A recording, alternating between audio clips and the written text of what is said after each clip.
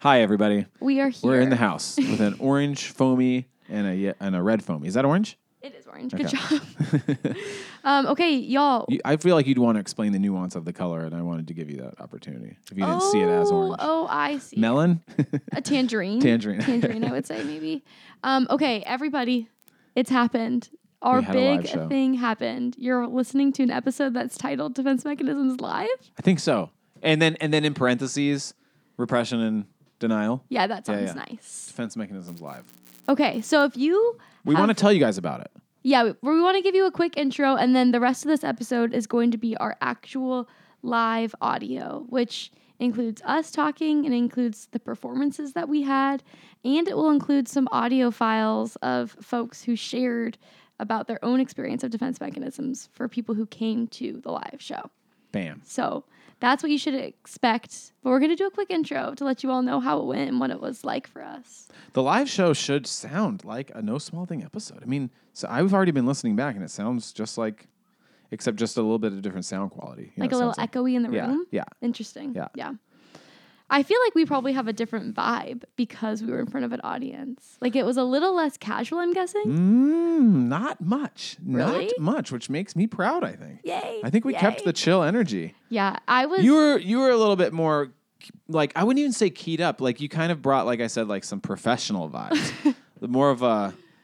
it's like, here I am in front of the folks. Yeah, you really gave... I mean, there was a guy that wrote a review of our thing online on Instagram. Remember that? He made a little video of us. Oh, the video was such a sweet video. He said Macy gave a presentation that would have made on id superego and ego that would have made Freud proud or something. I did have some ideas I really wanted to present. That was like that is one of my favorite No Small Thing vibes and moments when you come out with something hot that I don't know anything about and I'm like, whoa. Let me explain something Yeah. to you. Here we go. So how was it for you? Heading How into was the it for me? night, a little nervous, I was mixed emotions. I think pumped.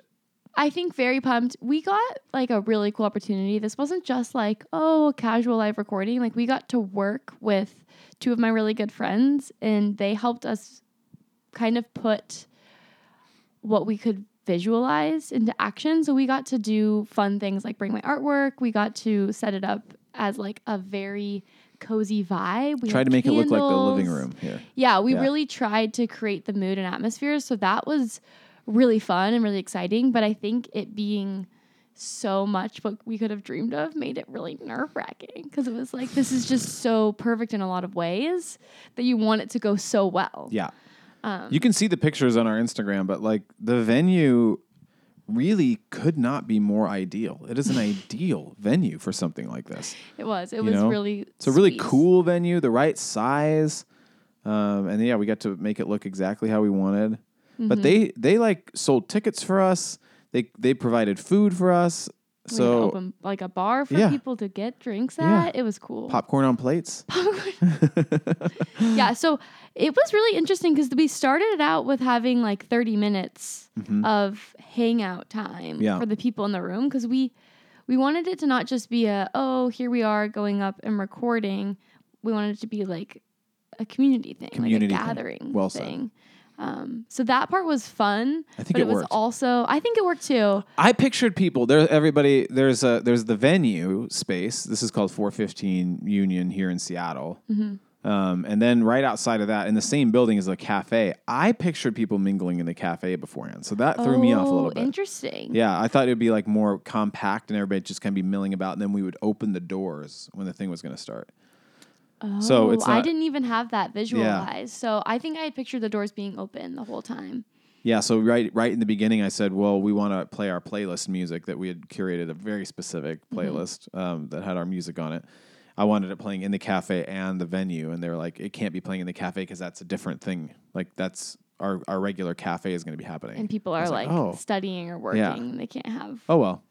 Literally not in any way a deal. I was going to say not a big deal, not a deal. Just not a thing. It's fine. Totally fine. Just not what I pictured. Yeah, that's fascinating. I think I had pictured it how it went. So that's good for me. Yeah, good for you. You win. I could have. If it were the case that we're not going to do the cafe, now we're just debriefing what we could do differently next time. I would have probably orchestrated that that opening part a little bit differently, but I might even cut this out. That seems boring. Okay, how was it for you? I was sort of in this state of almost like I could call it like euphoria. Mm-hmm. You know, like I mean, I think when these things happen, you are also, there's no need to compare who's more euphoric or something like that, but they would just say a different type of euphoria. Maybe like for me, I don't mind saying like I go to counseling every Friday. Some people may know that, and I got to go the next day, and I said like doing something like this. If everybody knows, like I have this sort of career in ministry, and I'm proud of that. At the same time, I come from a family of pastors, so it seemed like the thing I was supposed to do. Yeah, totally. And then living in that world, I always felt supposed to whenever I was doing anything, and I could make it work and have fun with it. But this just felt so pure, me and us, and creative. And there's no boss. There's no Yeah, we anybody just got to do whatever we wanted. Yes, it was such a fun feeling. I said to my therapist the next day, it was like, this is a weird thing to describe. I mean, this is all just trying to describe an emotion inside of you, right? But almost this is like something 14 or 15-year-old Scott would do. And I'm just rediscovering it or having a do-over to a certain extent. Yeah. And you can get shamey and be like, oh, I can't believe I'm figuring this out as a 40-year-old, but that's fine. You know, and that's kind of even more exciting as a 40-year-old. Yeah, the whole thing felt very new and homeadey and indie. I know. It had a good homemade casual vibe, but also like honoring to the people who came, I think. Mm-hmm. So yeah, heading in, talking about it, planning it. We had planning meetings, everybody going into it. We had planning meetings with our friends, Adrian and Jesse. We got really professional about it, yeah, y'all. And that was so fun. And then actually showing up, Macy and I showed up the day of around 3 and set up, and that was fun. Then getting ready. This is one of the things I said to you and said to Marissa, my wife, before we started, was like, if we were like a band, we've had, it's like, I mean, I added it up. I posted this on our Instagram, like 700 hours of practice. Like we record every week. So it was really fun to know that paid off. Like once we started, I was like, this is what we do. This is not like some weird thing. Like, yeah, I was super nervous until we started, and then I was like, I'm not nervous anymore. Yeah. Like, here we are. We're just doing what we know how to do. I do think, reflecting back, I'm like, we didn't have as long of a conversation. Yeah, just inevitably we because we did a lot of random things. Like, we had Reuven give Reuvenations, and then we had our friend Oliver Stelfox perform. And I feel like they really added to the mood and helped create it to be more than just the conversation, but like an evening. But I do think, like, in terms of our podcasting, like we didn't get to go quite as deep as in researchy as we usually do. But I think maybe for people who aren't always here for a 2-hour-long conversation, this is nice. Yeah. We kept it short-ish. Yeah. Y'all. Yeah. Yeah. And I think maybe that just highlights, though, how even personally for me, I still have this lingering insecurity that people aren't here for the long conversation. But if they showed up to this event, they probably are. So we should just lean into it. Yeah. No, I think a few people were like, I was really getting right into repression and denial. Yeah. Like these were, y'all, these, get ready. Defense mechanisms. This has been such a crazy topic for us to have chosen, but I think it's really powerful. I even feel myself after recording it having a lot of reflecting thoughts on denial and repression, because I talked about repression and then you shared about denial, and I think having the language of denial has helped me to reinterpret some other things in my life. Look out for these things, everybody. Yeah. It's really interesting. Yeah.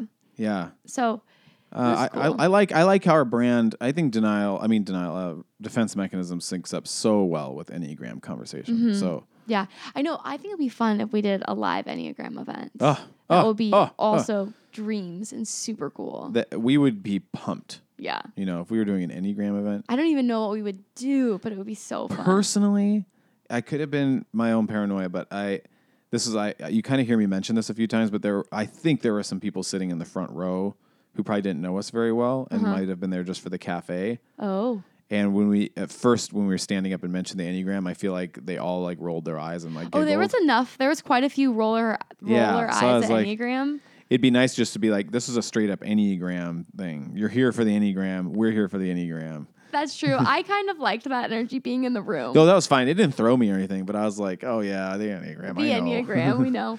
I know it is something that I don't know. I think I almost would roll my eyes in that situation. Yeah, probably. Oh, yeah. Enneagram. Here we go again.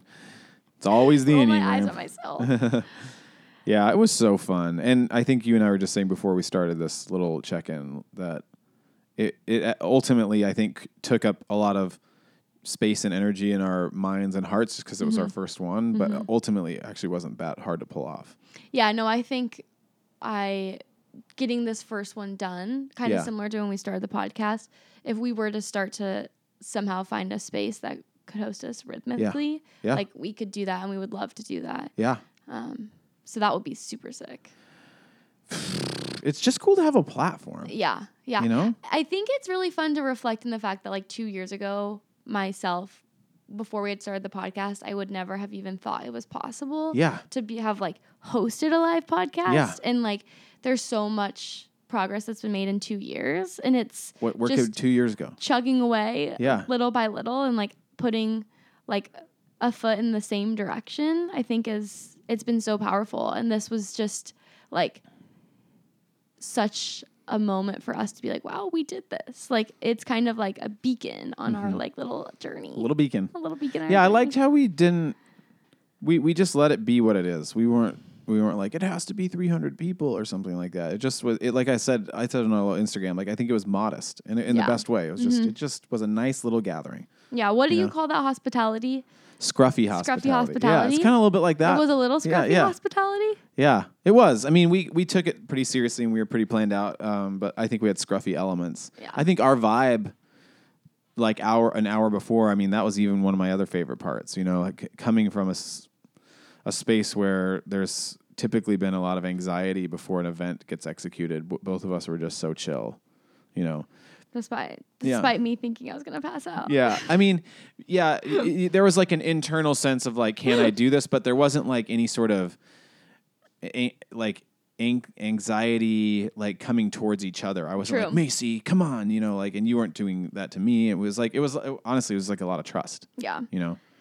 Yeah, it was fun. If there's any encouragement to y'all listening out there, it's find a passion project and do it with your pals and see where it goes. It could go cool places. Yeah. And I think we should probably wrap up, but one of the last things I thought was sweet about the live event was that I think we had a lot of fun and it felt really fulfilling for us, but I actually do think in a lot of ways it was fulfilling for some people who were there. Yeah. I think hearing back from other folks, they felt the community vibes. They felt intrigued. I know people were talking to me about defense mechanisms after. Like, it was really fun and special to be a part of something that was seeming like mutually beneficial. Mm-hmm. Like, we were all there together, and it was important for each of us to be there. It was so good. It was so fun. So yeah, we hope you guys like this. Hopefully you get a little sense of what it was like to be there. And for us, it was so fun and special. Okay. So here is the live show. Have fun. And round in your head, flowing warmth. Whoever you think you presently are, thank you.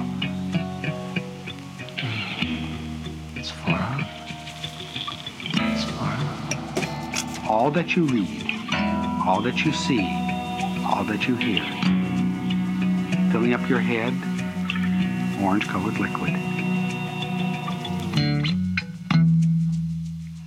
It is nice to relax, isn't it?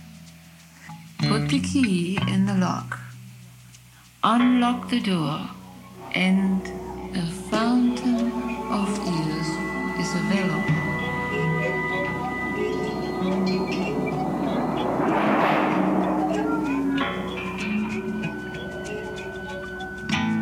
If possible,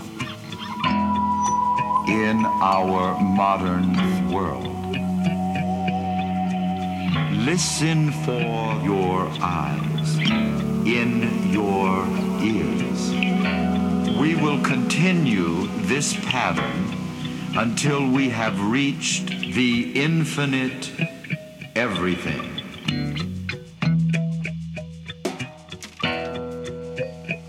Now put on some undergarments and go deeper and deeper and deeper.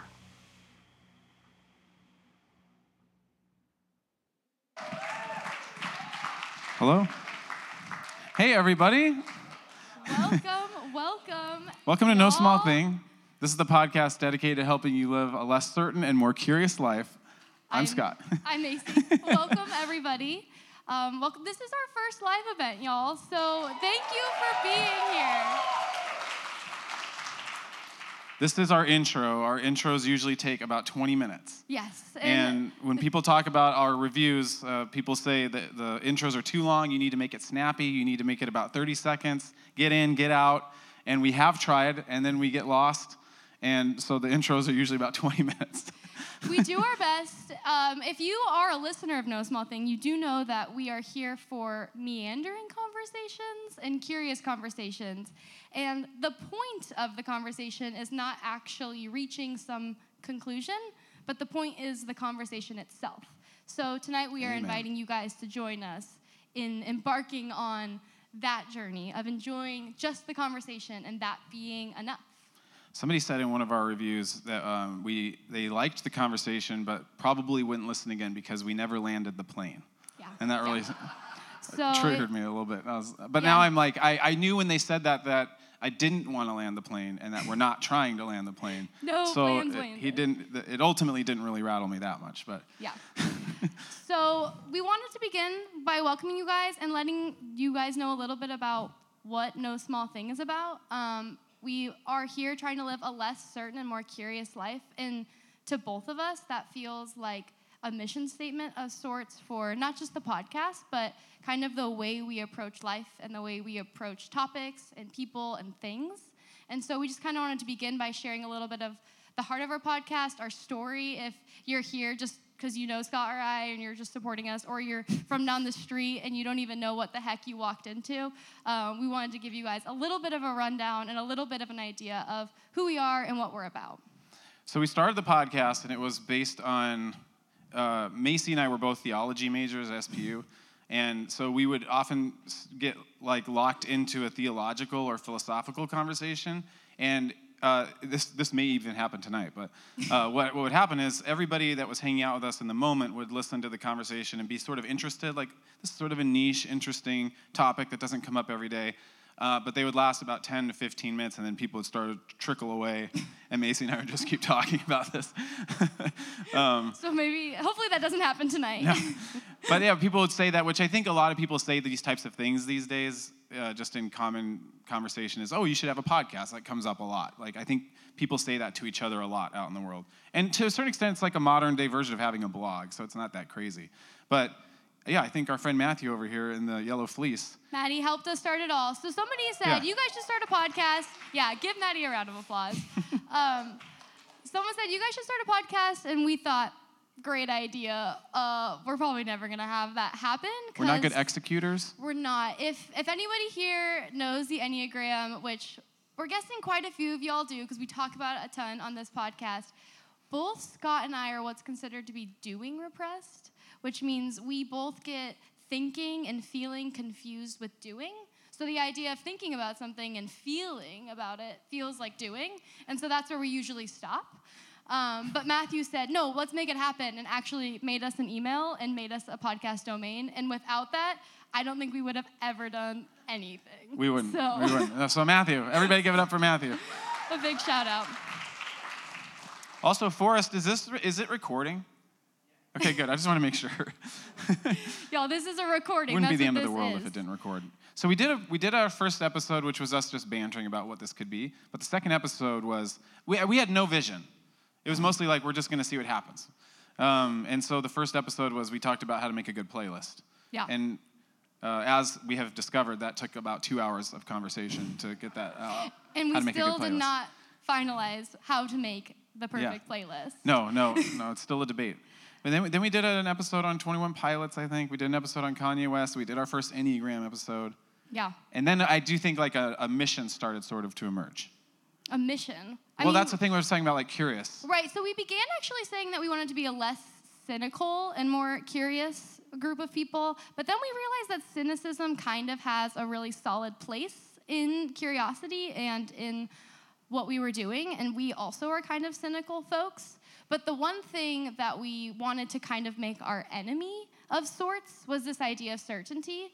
I think both Scott and I can just speak from my own experience, I find myself often being frustrated when people are trying to claim that something can be certain and that there is one specific way one thing could be. And I remember in college, a professor giving me this example of a way of thinking, and this has kind of influenced so much of what this is about.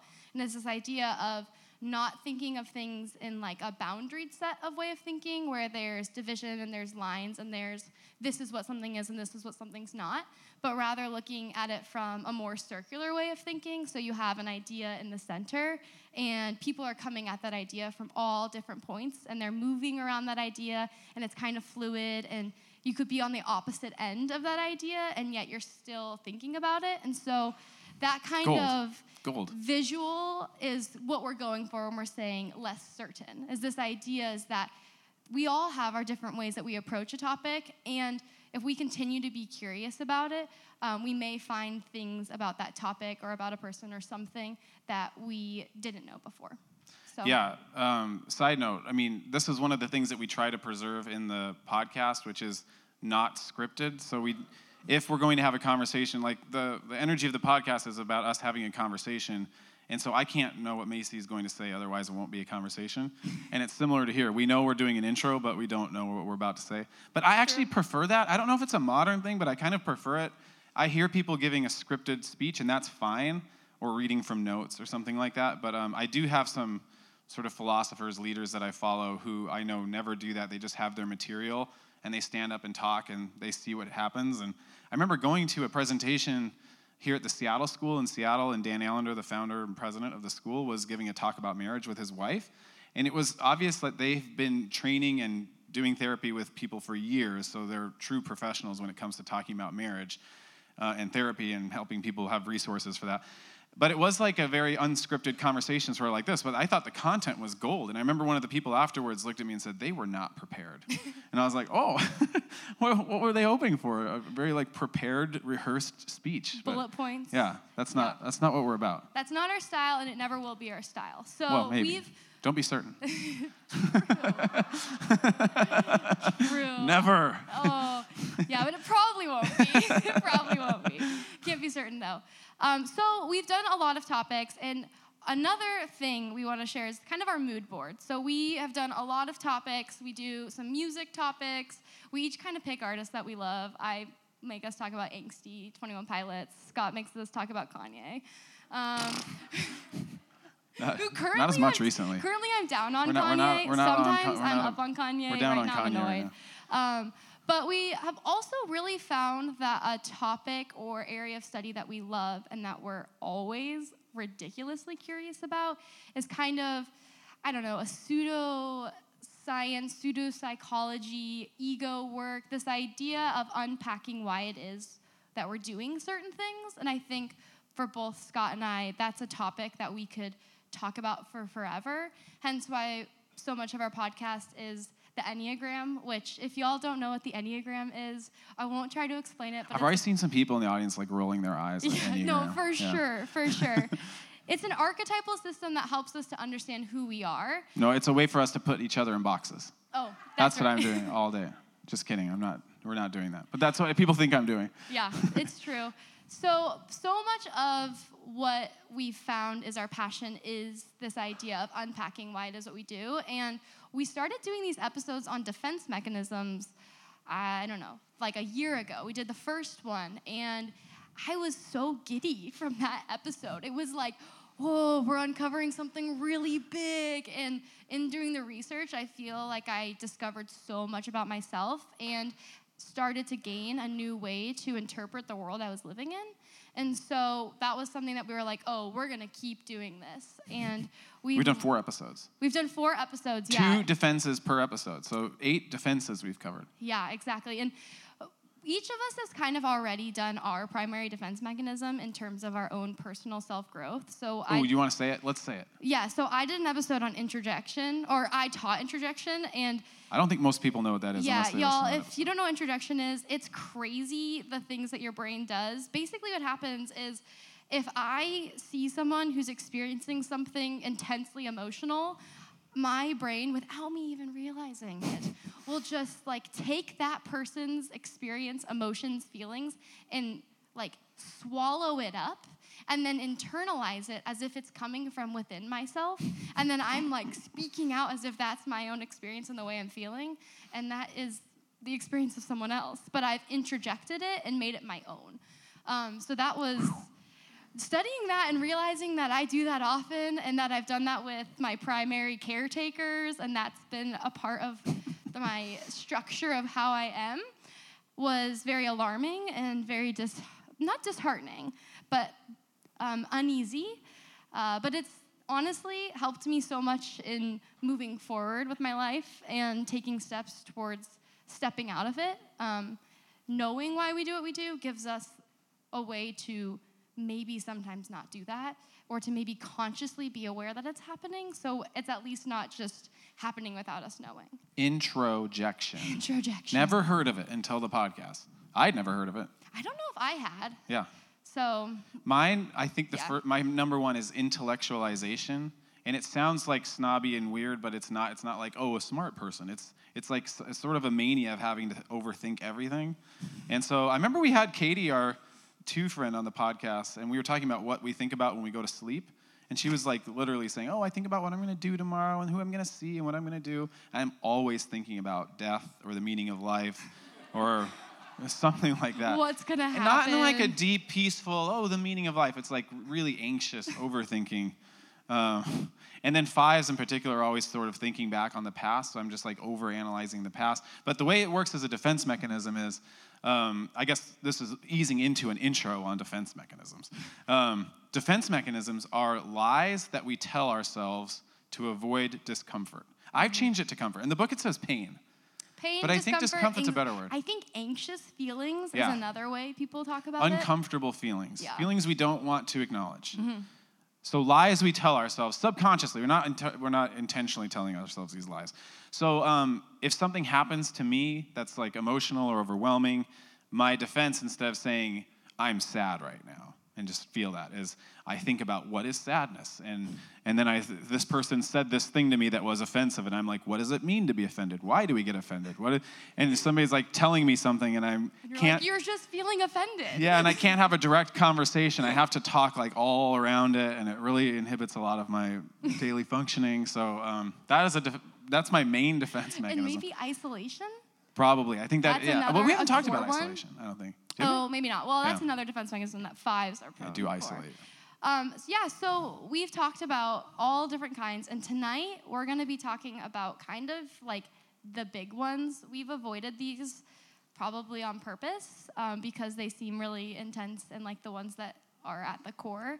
I will be, just so you guys know, the format of how we do these kinds of episodes is we each kind of teach each other one. So one of us has studied a defense mechanism, and then we show up for the conversation and we say, I'm going to tell you about it. And we have a conversation. And tonight I have studied repression, which is like the defense mechanisms that is maybe the foundation for them all. And in studying It comes up in pop culture a lot. It does. That's Yeah. one where it's like you've heard of it, repression. And then Scott's going to be talking about denial, which is another one that we hear about all the time.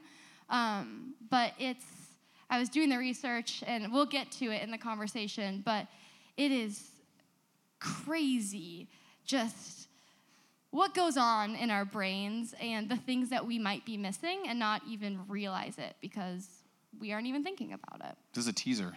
Yeah, this is just a teaser. Yeah, so like when it comes to curiosity, so you guys, Enneagram 5s, they're like the observer thinker.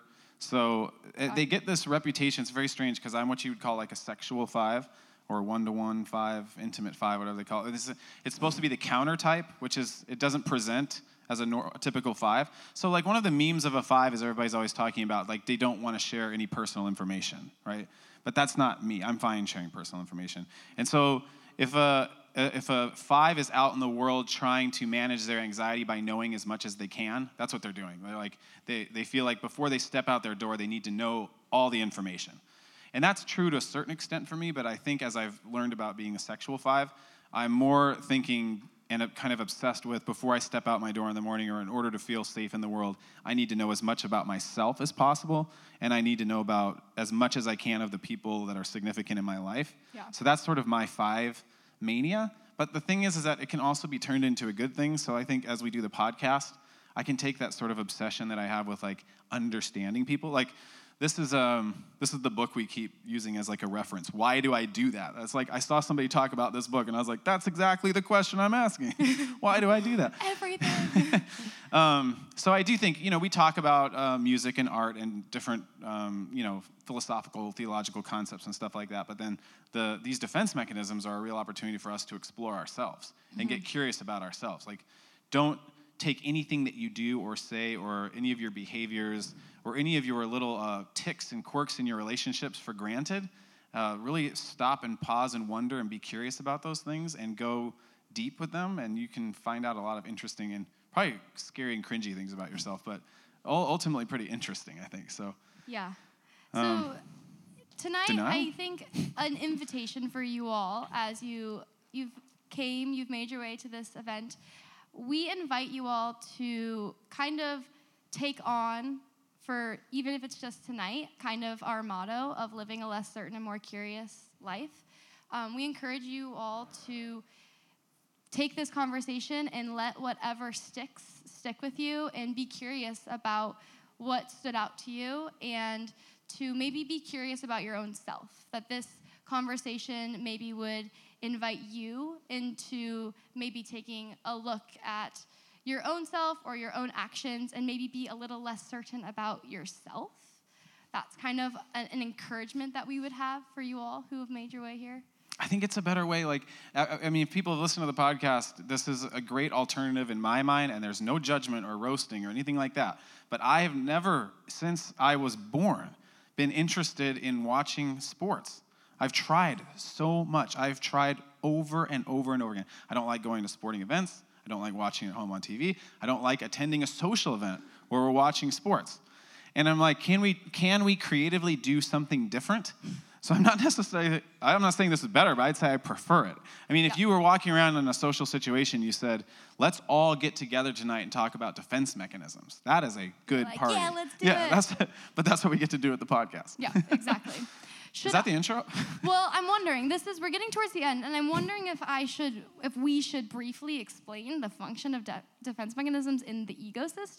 Oh yeah, sure, go for it. I don't really quite know what that means, but I'm going to hear it from you. Okay, I think it might be helpful, because defense mechanisms is a word that I think is a buzzword, and it's this like pop psychology that's happening, and we are participating in that. But I do think that we try to bring some real research and some real ideas to the conversation. And so we've been doing lots of in-depth study. And Freud is the person who kind of originally brought this idea of defense mechanisms to the table. Freud has lots of ideas and theories and things, and some are great and some are completely irrelevant today. I think his understanding of the way our brain can function almost in a triune way, because it's this three-part relationship. There's a picture of the Trinity up here. Of what's going on in your brain is super helpful. And so I want to explain that a little bit, so that way we can all better understand kind of what is happening with defense mechanisms and the way it's working. And this is why it's so good that we do this together. I had my one little handy definition ready. That's all I contributed. I don't know anymore, so this is really good. Okay, so I shall explain. There's 3 parts according to Freud, there's 3 kind of parts to your brain. I don't know if that's the right way to say it. There is your ego, there is your id, and there is your superego.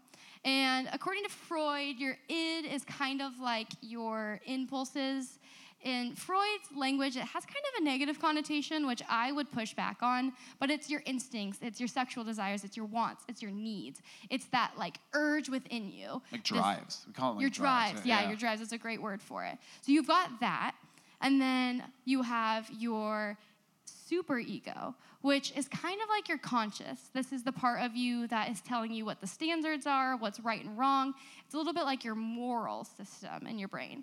And then you have your ego, which is considered to be kind of a mediator both between your id and your superego. as well as the mediator between you and the world. And so those three are kind of all playing a function, and defense mechanisms kind of help to alleviate that gap between your superego and your id when you're participating in the world. I will now try and give an example. Oh, we should also just say defense mechanisms actually are really good for us. They keep us functioning and safe. It's not necessarily bad. They do. But they can get in the way. They can get in the way, and there's different levels of defense mechanisms that people would say. So there's mature defense mechanisms, neurotic defense mechanisms, and immature defense mechanisms. And some mature ones are actually pretty awesome and really help you to function in the world and help to mediate that id and superego and your ego in the world. Okay, I'm gonna try and give an example. And when I first heard this example, it made everything click into place for me, so I figured I would share that with y'all. So this is the way that it functions and the way defense mechanisms functions. So imagine that you are a kid and you're a teenager and your parents are divorced and you have a step-parent and your stepmom is super hot and your id goes, I am into her. And then your superego is like, oh, you cannot be into this person. That's immoral. That's your stepmom. It's totally not okay. And your superego is like, at all. And your ego is going, well, in this world, it's telling me that I cannot be into my stepmom. The world is giving me those messages that I can't do that. It's not acceptable. And so what happens is a defense mechanism comes into the rescue, and it goes, I'm going to help you guys figure this out. I'm going to put the id at ease, and we're going to make it work for the ego. So a defense mechanism, the example I will give is reaction formation, because it works here, is a defense mechanism comes in, and reaction formation is the one I'll use, represses the id's needs, so it denies what the id is saying, and it functions to say, whatever that desire is, actually, you are going to live out the opposite of that. And so that's kind of, quote unquote, satisfies your id, although it's an underlying feeling that just never gets addressed. And your ego, without even realizing it, starts to deny your id and reacts and forms a new way to participate in the world. So when somebody, like a friend, goes, oh, look at your stepmom, she's pretty hot, right? You would go, oh, no, not at all, I hate her, blah, blah. And you would go off about her without even realizing that internally you may actually be thinking, yeah, totally. But that's been denied, and you formed a new way to see in order to then function and be okay with it. Stuff. And we're all doing this without even Don't pretend you're not doing it. Exactly. So that's kind of an example of how a defense mechanism just shows up in a situation and how it's kind of helping to mediate that. And so that way you can then move on and live your life and not be having feelings for your stepmom. That was good That was and really an cringy. example. We do the cringy examples. Leaning right on in. Yeah. So Okay. So that's good. a little bit on defense mechanisms to open us. We're going to talk about repression and denial. I think that's our intro. I think do you have that's anything our more intro. to say? We're going to have some poetry. We're going to have a ruvination. We're going to have a performance from Oliver Stelfox. So we invite you all to sit back and enjoy. Our friend Reuven reads poetry during our podcast, so we're going to keep that energy going. So Reuven is going to come up and read some poems right here in just a quick second. And as he's doing that, Oliver is going to come set up to play some music over here. And so during the podcast, we take like a little musical break just to give the listener a break in terms of all the thinking that we have to do when we're doing this. So now you get to take a little break. Then we're going to hear about repression. Mm-hmm. Then we'll do another set of songs, and then we'll hear about denial, and then we'll be done. We can all go home. So we're going to invite Reuven to come on up now. Give it up for Reuven, everybody.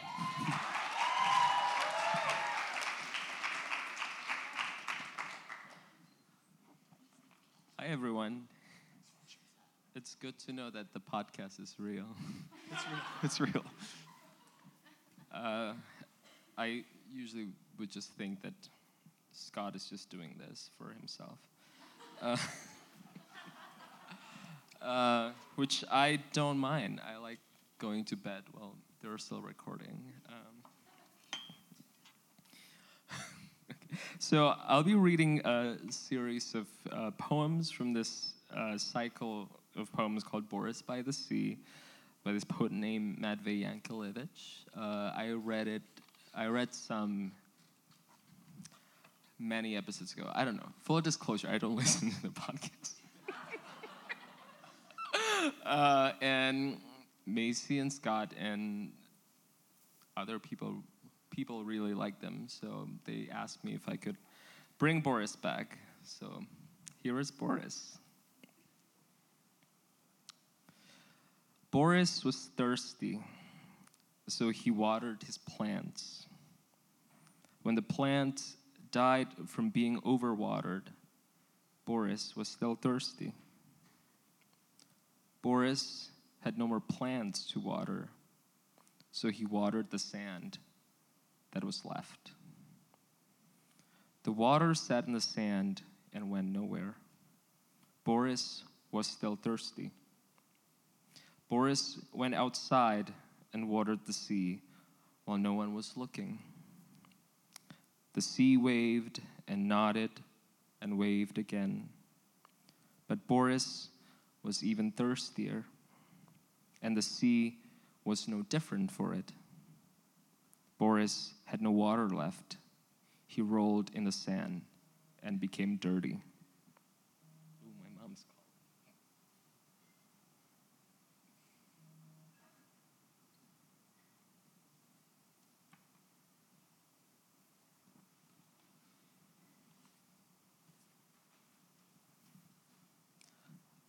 I wanted to write about guts and intestines and other human innards. But then I found out that someone had already written about that. Then I got an idea to write about mystical letters, about the Aleph, about the letter I, about a man made of clay, and about a man hanging upside down. And then I remembered that had also been written about. And then I decided to write about something so very far away from all of this. But either it didn't work out, or I had a strange feeling that had also already been written about, and even that there was quite a lot written on that subject. Seized by a fleeting moment, I began writing about what I had planned to write about, but which had already been written about. But it seems others have already written about that too. Only I haven't written about that yet, about that which I myself had not written about for this or that reason. But these lists became nothing more than mere enumeration of that which was not mine, the already written, already thought of, that has been done of others. Soon, I will come to the understanding that language, when you are writing it, tends to choose its own subject, its own about what. What is being written about, what the words refer to. I will crave for wider strokes. The thirst for writing will be quenched, albeit by bloodshed. And then it begins. I write about everything at once. And language will forget about its definitions and cease clarifying for the reader what exactly the author wrote about and thought about, what he will write and what he will think. And maybe the author will not think. Perhaps he won't think at all. And perhaps he will not write either, not at all.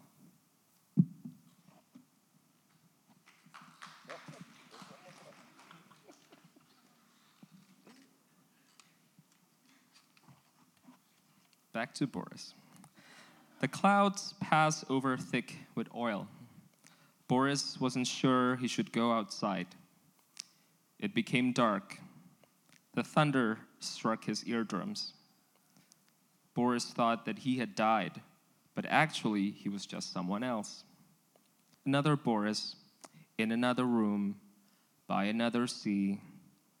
How many of us are there, thought Boris. And the one I once was, where is he now? Also replaced by another Boris. Boris tried to remember the words to something, but his mind was tired. He opened the door once more and looked up. The sky's gray belly hung big and low. Along the shoreline, Boris could see the smeared lines of forest and beach where the rain had already started falling. The sun shone through the crevices between the clouds, peeking at Boris. He leaned out of the doorway and looked down the row of beachfront houses. In the doorway of the neighboring bungalow, he saw the balding pate of a fellow vacationer. He too was leaning out to see what was doing further, down where another such man peered cautiously out the doorway to see what was with the weather. Boris felt a pain and an itch, and then a general discomfort, and then thirst. He waited for the rain to come closer. He sat and waited. None came. The clouds were thick with water, greedy clouds. "Give it to me," he wanted to say, but he couldn't remember the words. He wanted to be polite about it. The dry season appeared rapping on his window with a fist full of sand. Someday, he thought, I will die of this thirst. And then what?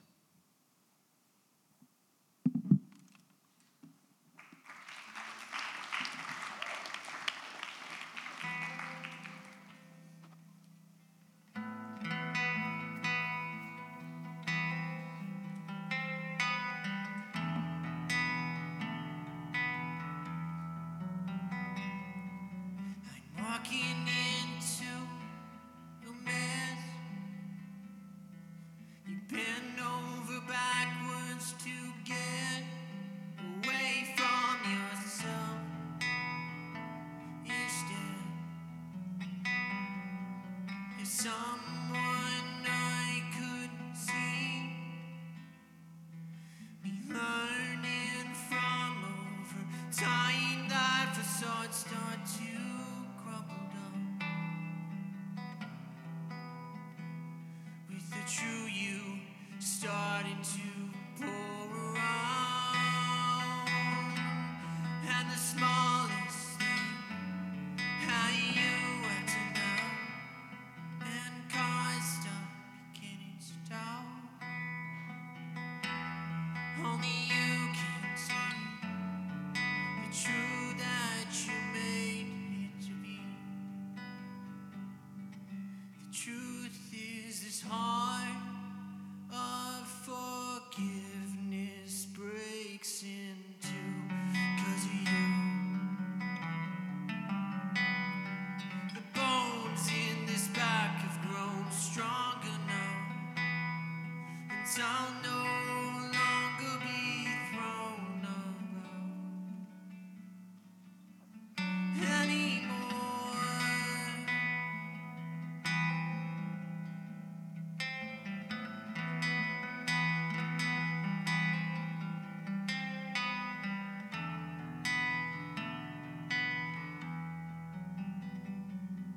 A cloud of judgment surrounds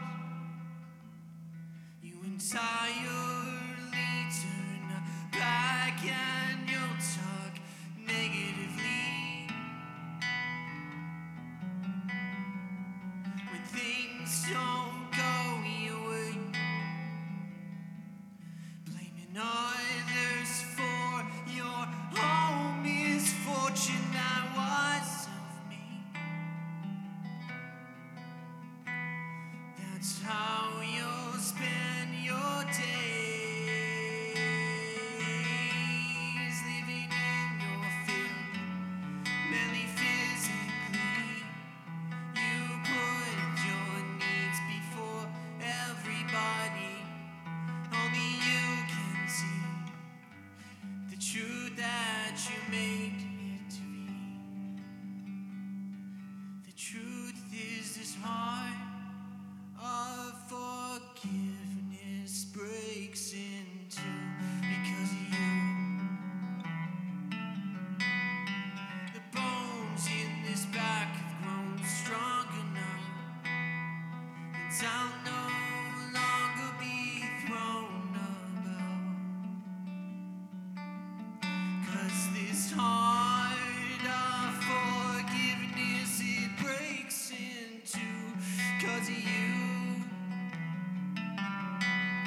The bones in this back have grown stronger now, and I'll no longer be thrown about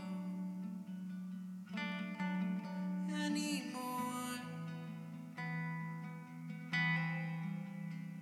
Anymore. Anymore. Anymore.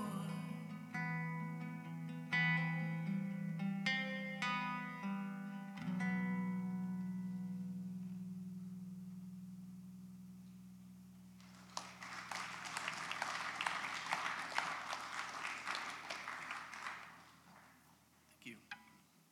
Now give me a second to tune, please. Talk amongst yourselves for just like 5 seconds, maybe 10, maybe even more than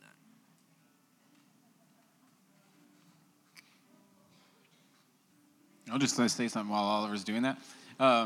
So, like, all this artwork behind us is Macy's artwork that is, yeah. And this is in the house where we record, and so we're trying to recreate the environment where we record in, which is usually a very cozy environment with candles and a lamp. My lamp. And as you can tell, like, we try to create just an environment that's very calm and chill. We're not rushing off to go anywhere, which I think is sort of refreshing. And we can listen to long, awkward Boris poems, which we love.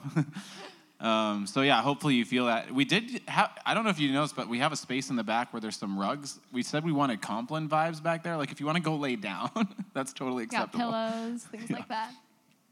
All right. Was that good, Oliver? Okay. Thank you.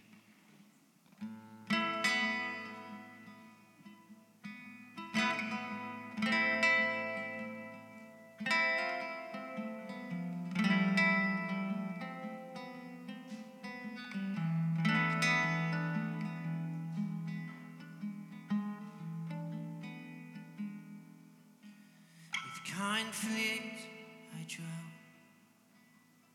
suppress the words from gasping out. Who knows what's to happen now? Fleeing the scene from a crime where all it needs interrogate until we come to agree. But I've been hurt before. It's left a guarded heart and a foot out the door, you know. There's no fooling me now that the true colors show. I'll retreat from the glow to just hide and run from your light.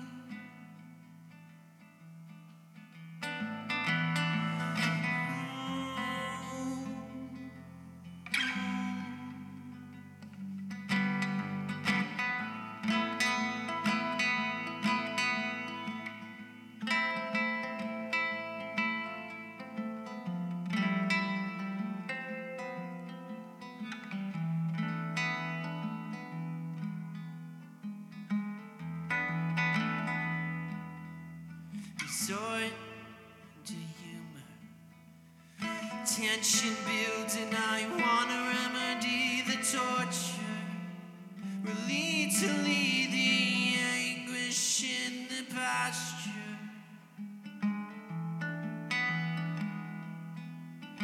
Laughter is the best medicine. I use it to cure the state I'm in, but I will not deny my emotions anymore. 'Cause I've learned a thing or two to do with the problems. I'll do a number on you, it's true. I can't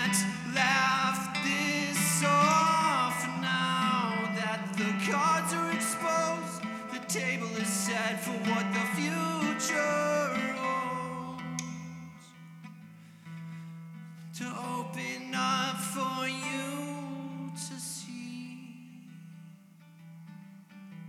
What hides in the dark shall now be lit brightly.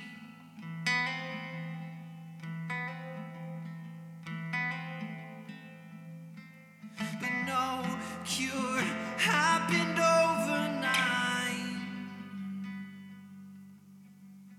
Guess I'll take it one day at a time.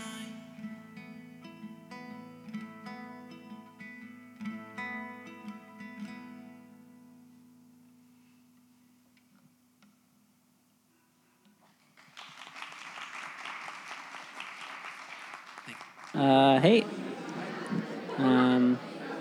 My name is Julian. I don't know if I'm supposed to say my name, but there it is.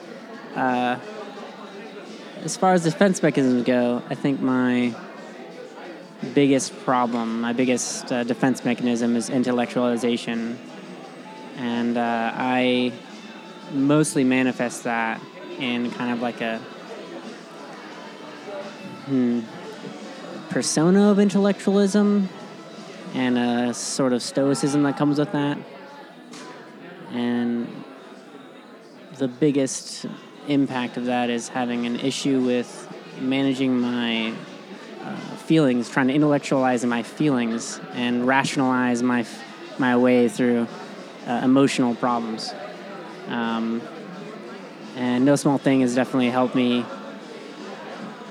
recognize that and move through it a bit by talking about it.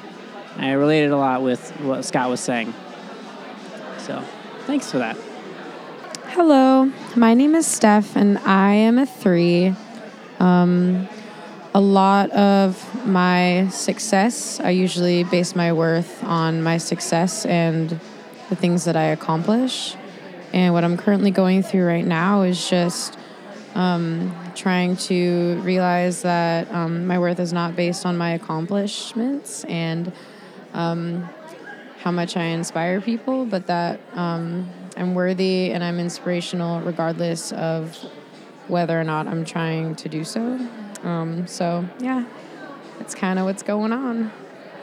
This is a great event. Thank you so much. All right, y'all. Now we're going to try to get right back into defense mechanisms. Okay, so now we're now we're at the sitting table. and we're like, now we're having the real We're conversation. pretending we're in my living room, and we're recording the podcast. And I am here to teach you, explain to you repression. Before we hear about repression, how are you doing, by the way? I'm doing good. I was really nervous. I had a big fear before this thing started I was going to pass out. And once we were up here and standing, I did not feel that. But about 2 hours ago, I was like, that's going to happen. I predicted that. So glad it didn't happen. I think once people start coming in and we saw everybody, it made it a lot better. I think so, too. Yeah. Medium public speaker, I would say. Medium? Medium. Like, I'm okay with it. Not super medium. crazy fear, but, enough. And it's also, I think, this whole thing is so much something we've dreamed of, so it feels more precious. If things don't go well. Well said. Feels precious. Yeah. Okay. How are you feeling? I'm feeling good. Yeah. I was also nervous. Yeah. Also, it should be noted that almost every time during those musical interludes when the podcast is happening, Scott and I are having a weird emotional check-in, making sure everything's going well with us. Often, I would say. Okay, here we go.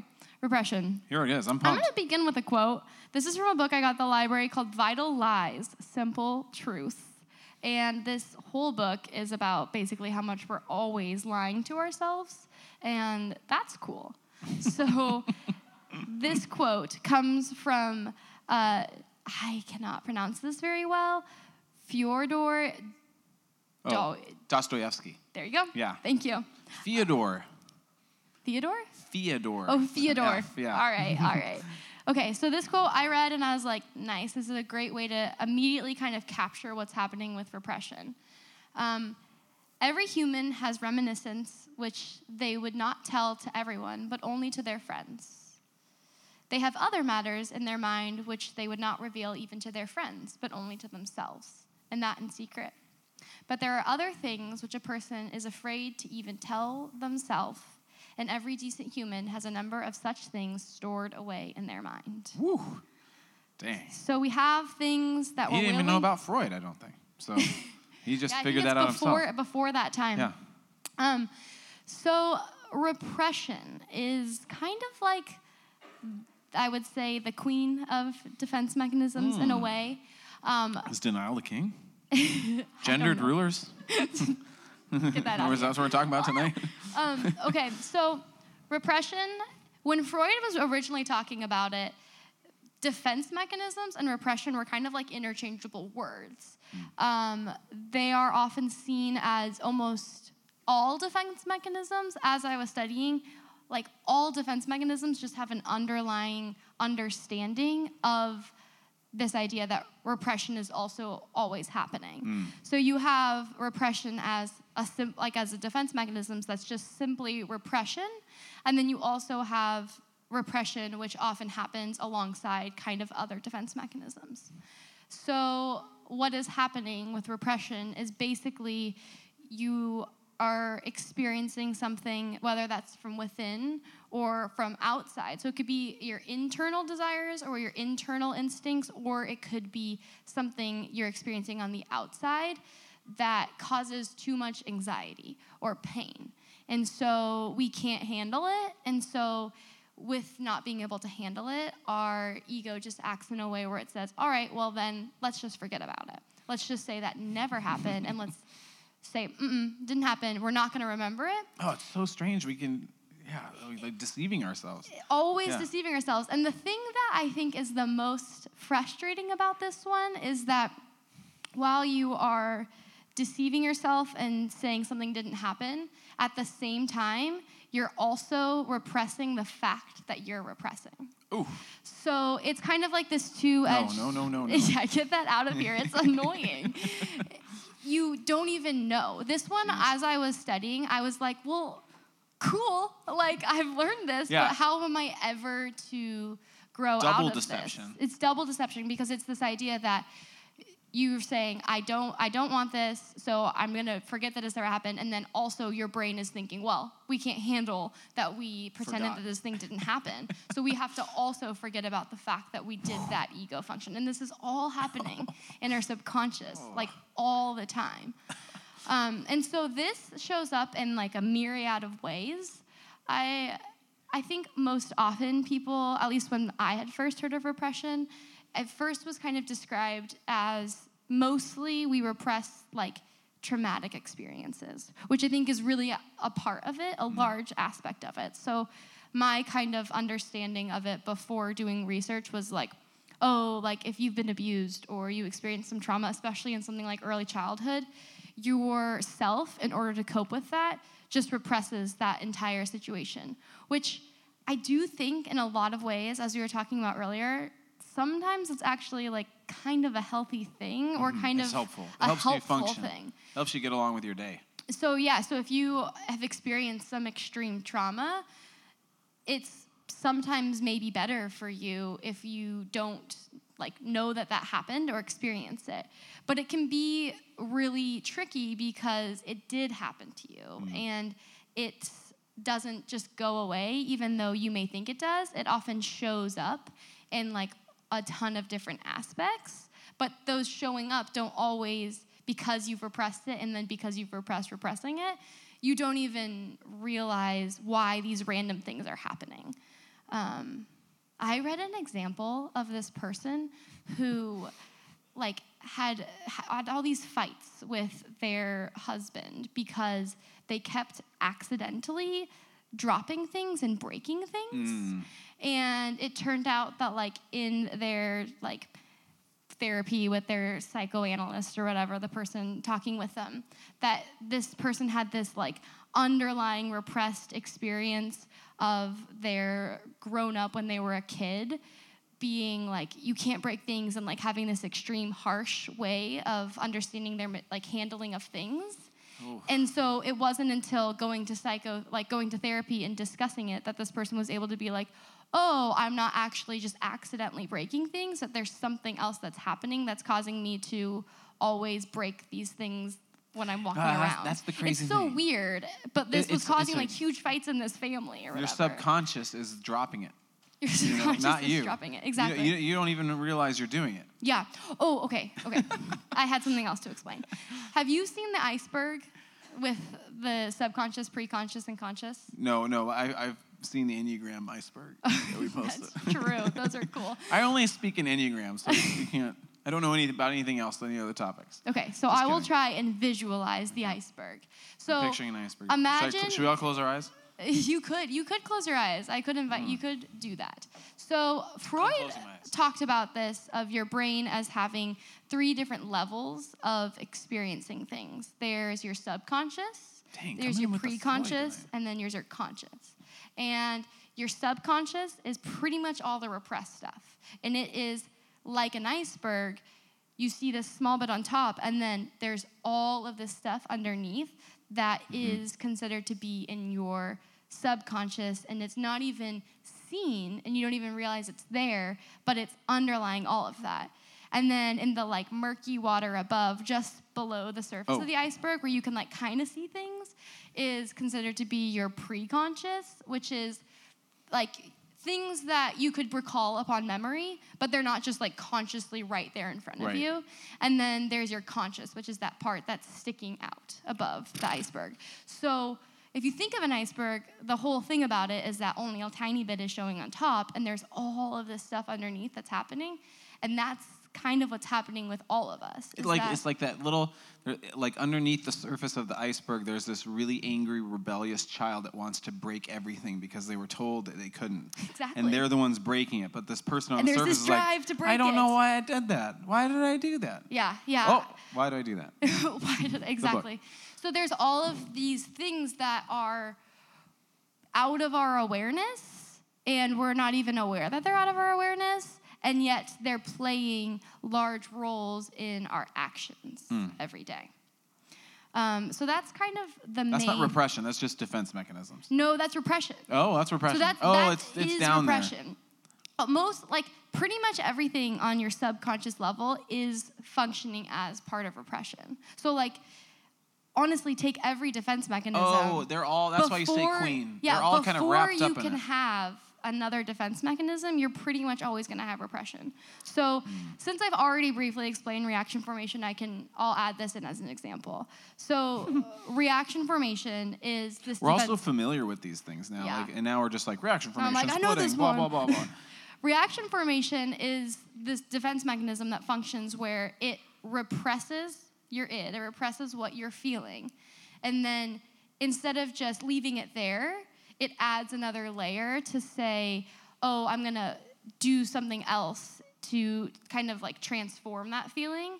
It's almost like to mask it or something. It's almost like to mask Yeah. it. It's like, again, this feeling like, oh, I had this desire. I can't have that. So reaction formation says, okay, don't think about that desire, and then we'll replace it with something else. That's what's happening with reaction formation or other defense mechanisms, but sometimes it's just repression, which I think is almost more frustrating and harder to, grow through. Because with something like reaction formation or introjection, you see yourself functioning and you see it kind of happening, and it feels more active, as where repression feels sneakily active, and it's so underground that it's like, how do you even notice that it's happening? How? Which I was like, how do you do that? And almost every book is like, well, what do you do? And they're like, very little, which is really annoying. Go to counseling, Go I guess. to counseling, although this morning I read an article that was talking about how there's... Don't say it. We're going to get depressed. I know. This was a little depressing. There is a lot of studies to show that people are pretty susceptible to, especially in maybe a psychoanalytic setting, they're susceptible to coming up with false stories in order to put those things together, and that sometimes people can be like, oh, I experienced this thing, it's a repressed memory, and sometimes it is, and sometimes it isn't, and it's really hard to discern. It's not like it's cut and dry, so you're just floating, I don't know. My understanding, again, something we have to say about this podcast is we're not professionals. We say that Yeah, we are not. No I think that's therapeutic obvious. training. I've read some books. I think that's and it's very like we're obvious. sharing what we read in some interesting books. But you really have to sort of get caught off guard. Mm-hmm. Like something has to catch you unawares. Something has to be said that rearranges the whole wiring, and that is hard to come by, especially if we're not open to it. Yeah, I think so. I think. But I don't know. Maybe if we're not open to it. Yeah, I remember actually like 8 months ago, 10 months ago, I don't know, you once called me up after going to some lecture about, I think, repression. And you were like, are you repressed in this area? Are you repressed in this area? And I was like, oh, I don't know, maybe. And it like really got me, but it was... I was in Ireland learning about repression from a psychoanalyst. Yeah. A psychoanalyst. Yeah. And I was like, don't say it. Which is another thing. Oh, maybe that's the thing, is like friends, close friends in a healthy, safe environment can say some things to us that cause us to reflect. Yeah, and I mean, it was really helpful. It was really helpful. And I don't know how much this is repression, and I think it is a lot repression. But... We'll see. We'll let the audience be the judge. Is it repression? All right, I'll go there. Okay. I'm about to go there. Audience, it may or may not be known, I'm pretty gay, and that is real. And thank you. And your cheer squad is over there celebrating you. I actively repressed that for a long time, and that's something it happens. These desires and feelings were both by the superego and the ego not cool in the world I grew up in. And so my little old id was like, pushed to the side. And starting doing these defense mechanisms and started having these conversations, I was like, okay, Macy, like, I think you're going to have to, like, touch on this one and get going and think about it, because I could sense that there was an immediate, intense reaction when I gave myself the room to think of, is there some repressed thing going on here?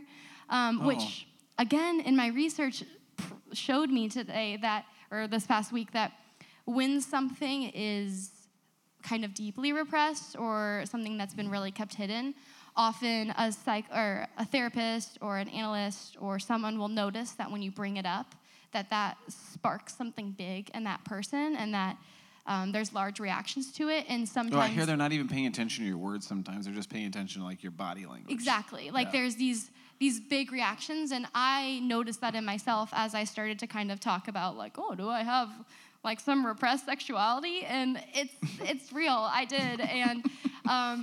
I mean, there's so many things. Getting real with the audience tonight. Good job. To get real. Well, I mean, that's like a prime example where, because of the world we live in and the situations we're given, repression served me for a bit of time, but then there's a point where it's not serving me. You pretended to have crushes on unattainable boys. I did do that in order to not have people ask me. And I remember I would be very confident in, like, preaching a celibate life. And that, to me, when I reflect back on, it's because of celibate life because I'm gay. But that, to me, as I reflect back on it, I can see so much reaction formation happening, which is now, I guess, the example of the Towards night. yourself. Yeah, we're not even talking about repression. We're talking about reaction formation. But it would be this idea where I would deny my own thing and then, like, plead some big thing that's against my own desire. I'd be, like, fighting against myself. And I look back at high school Macy, and I'm like, oh, Macy, like, why'd you do that to yourself? Like, you didn't have to. You could just be. But I think that having these kinds of conversations gives us space to continue to be curious about ourselves. I think if there's anything I learned in studying repression, it's this kind of idea that maybe we can pay attention to those smaller things and give ourselves space to wonder, is there maybe a web that's connecting to some other deeper desire? And then I think studying it and thinking about repression gives us a chance to kind of try and be real with ourselves and try and, like, allow your brain to go to that space where you're being honest with yourself. So yeah, those are some thoughts on repression. Do you have any questions or Well, I mean, my question as you were talking was going to be to have a personal example, and you did it. So I did you answered my question. But the one response is like to continue to think about these. Like I no small thing interviewed Peter Rollins. You know, he was saying kind of this idea that these he would call them symptoms. These things that flare up in our lives. Mm-hmm. It could be a physical symptom like a bad back. Or any sort of physical strange symptom that's actually flaring up because of something that you've repressed. Right. You know? Like a Freudian slip would be an example of that. Yeah. So that's the like verbal version of that. Yeah. But as you're talking, I think the thing that my big takeaway so far is that it's the queen of defense mechanisms. It's the queen. That's all. It's like the Enneagram 9. Well, it's the foundation point. Mm-hmm. And that's why as people study defense mechanisms, in the beginning, the language around them was repression and defense mechanisms were almost interchangeable in terms of their usage because they kind of, again, it's always functioning in a defense mechanism. Okay, I have a few more things to teach about it. Are you ready? All right, well, you have 4 minutes. Okay. Now, I'm not being rude to Macy. It's my task to keep us on time. I know. Normally we'd have like an hour. Because essentially we have 25 minutes left of the podcast. Okay. Tonight. Usually we are very luxurious with our time. We're like, we've got all the time in the world. We'll take forever. Yeah. Okay. Well, then, let me talk a little bit about suppression. So we've got repression, and then we've got suppression. And repression is considered to be, I think, a neurotic defense mechanism, so it's kind of like a medium level one.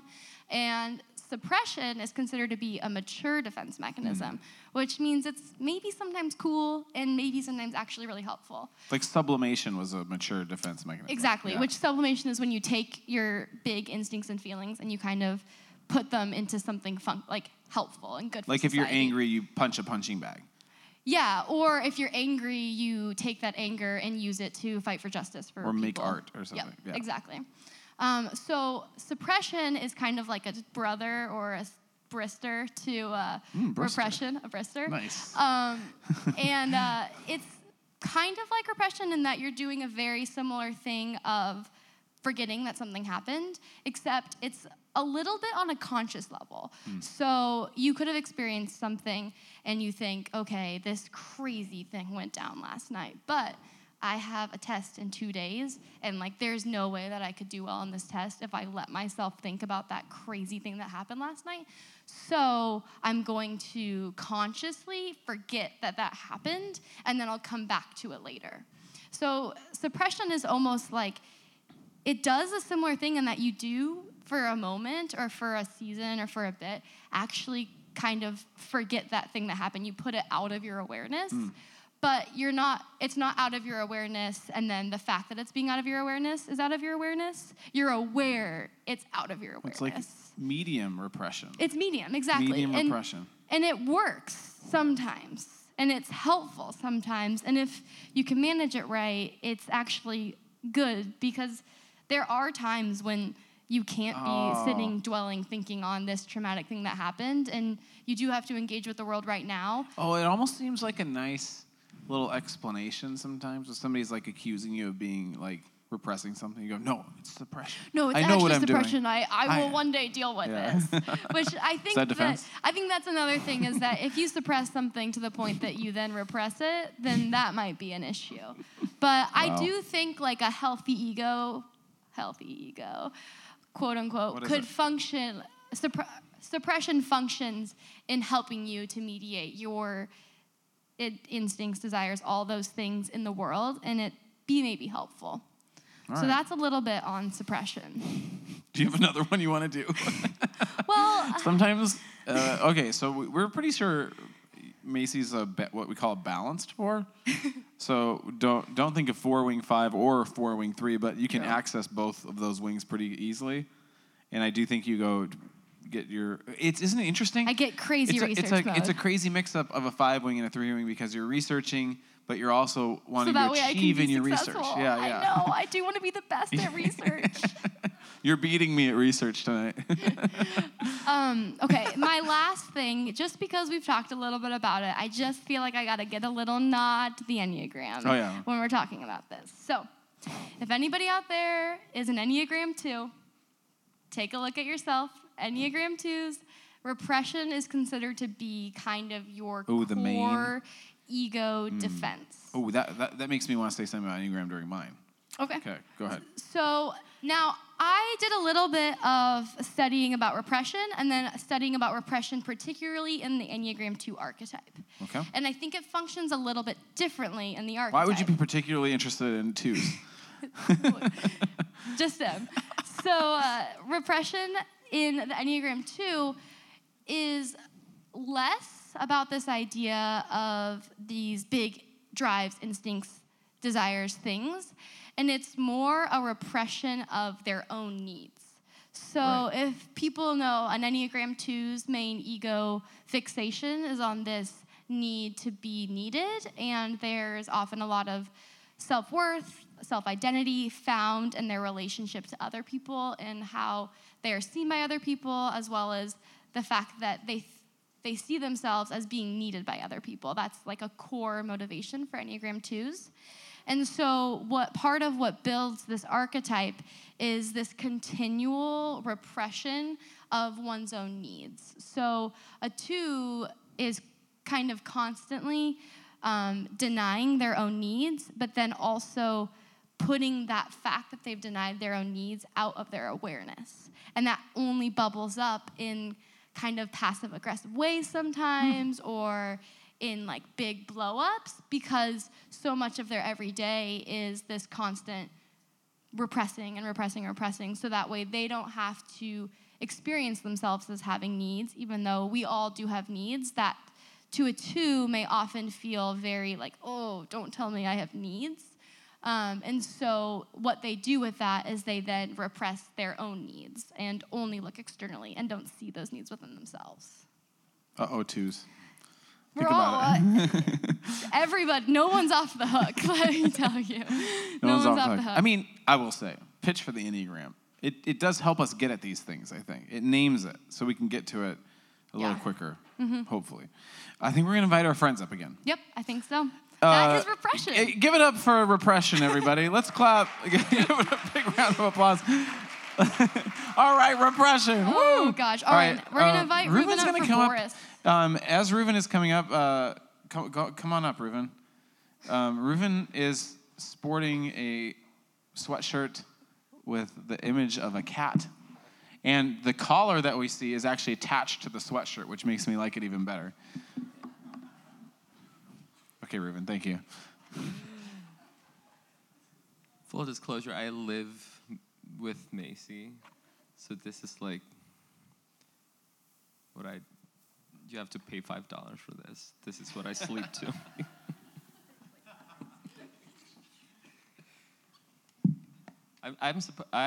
Am I a 4? Is that what we agree on?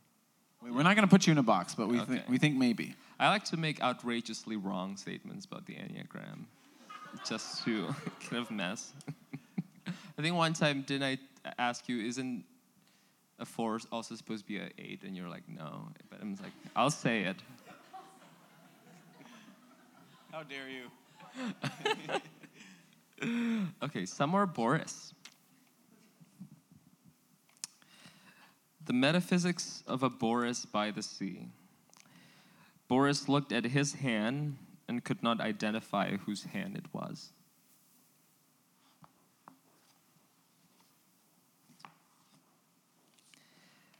The author woke up one morning and wrote down all the things he had to do.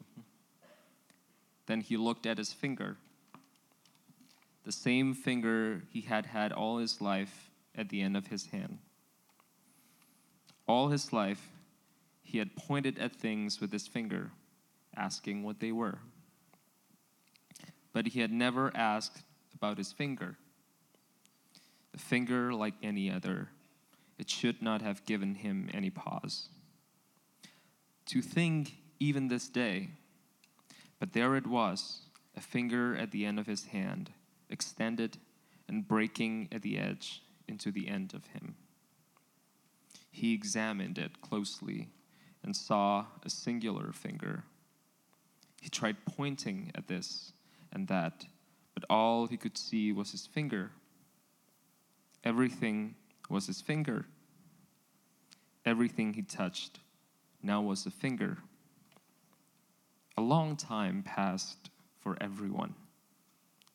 He went through the list, moving his finger down the page. So much to do, so much to do.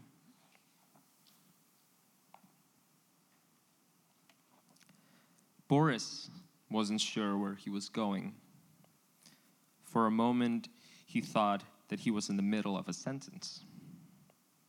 The next minute, he found himself walking down an empty street. Just then, he was not trampled, barely, by a harnessed mare pulling along a crumbling carriage. Suddenly, Boris became very old, and wise too. But then, as it happens some of the time with old and wise men, Boris fell over dead. At this point, the story comes to a point, and that point is too narrow for the story to pass through.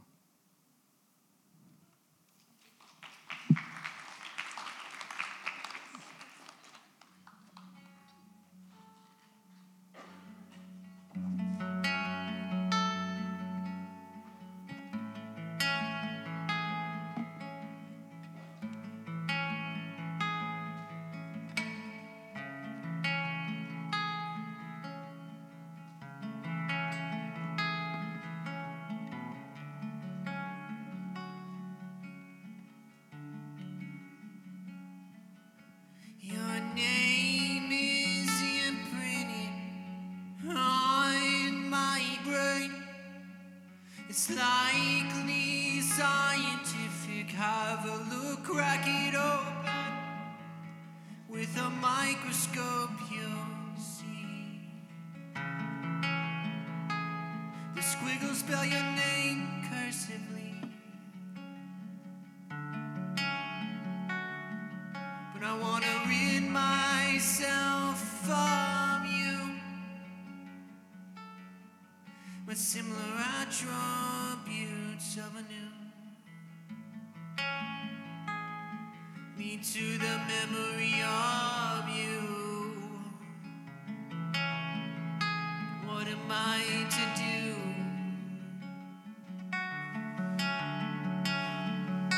What am I to do? What am I to do to rid myself of you?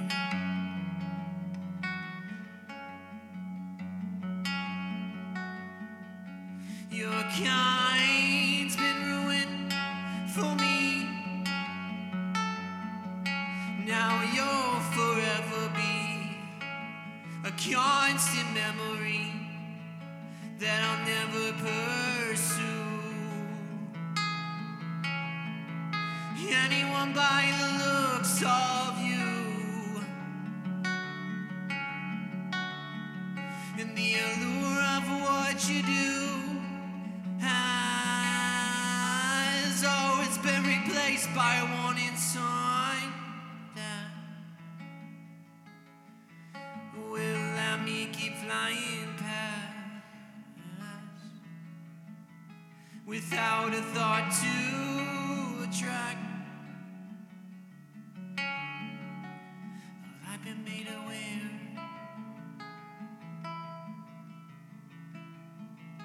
Gravity will always pull me there. I continue and persevere. Yes. So don't go making the same mistakes I did. 'Cause I'm gonna learn from this. Avoid the characteristics of risk. And if they hide them, I'll flee to preventively guard this heart from breaking.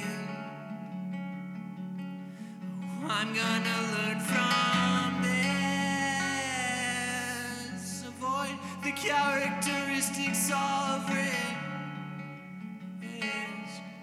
Yet they had them all flee to preventively guard this heart from breaking. Oh, I'm gonna learn from this. No, I wanna learn from this. No, I learn from this.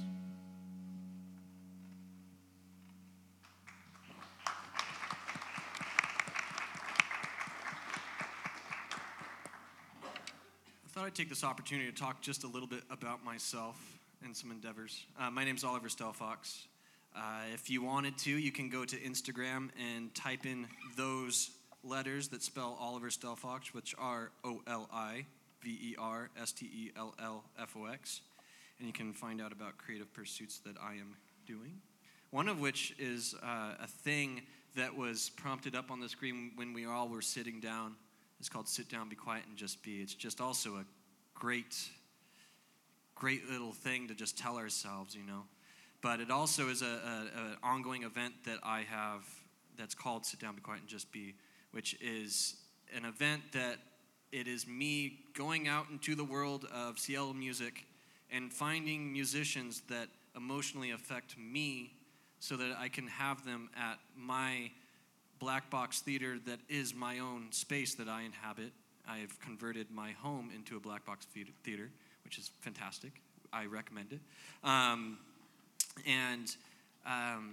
have it so that these musicians come in and perform sets that have this overarching theme. Some themes have been self-reflection, past presence, and things such as that. And so what they do is they create videos for each song that is projected behind them. And I am very blessed and very thankful for the friends that I have, because I have friends that also do video work, and they capture the performances with video. And like the last one, it was like 5 or 7 cameras, and we're not talking just like little point and shoot cameras. We're talking about, like, if anyone knows anything about cameras, Reds and Canons and all those things, Blackmagic cameras. And it's all multi-tracked. And if you go onto YouTube and type in Sit Down, Be Quiet, and Just Be, you will find 80 plus videos from that event. And it's something that I'm very proud of, and I feel like when we're proud of things, we should be able to put it out there into the ether. And I should have been tuning when I was talking, but I can't multitask that well. So here we go. I also have pins here. It doesn't give it justice, but I have one here that's in the dark. It's this little black box right here that says Sit Down, Be Quiet, and Just Be. I have them here. If you wanted to come up to me after the fact, after this event, and be like, hey, Oliver, I really like what you're doing with that music, and I really believe in that Sit Down, Be Quiet, and Just Be thing. I know that Macy and Scott bought one because they believe in it. And you can come up to me and throw $8 at my face via cash, Venmo, Square, I don't know, whatever. One of those 3 would probably work fine. That would be great, and I would really appreciate your support, because to get a little bit of monetary things from things that you're passionate about, it's very reassuring and reaffirming. So we're almost tuned and happy. Hold on. This guitar is from 1958, so it has a little bit of issue when it wants to, well, it doesn't want to be in tune, so.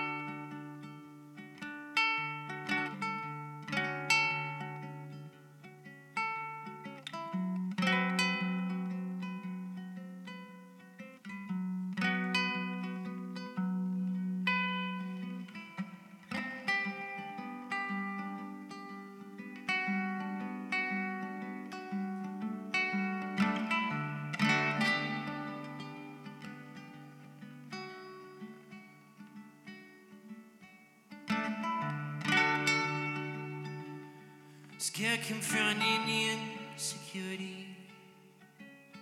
Plagues from the start with the slow self-discovery. My mind was quick to come up with thoughts not too far-fetched. Now left with regret.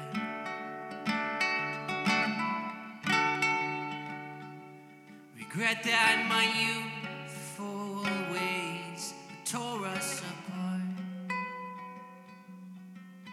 Make the strings of your heart frayed. Tongue-tied, I still have to say my piece to create the peace that was necessary. Though I was the fool,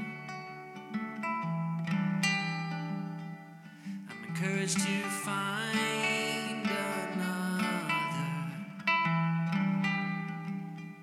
Communicate and resolute to hope for the future just might find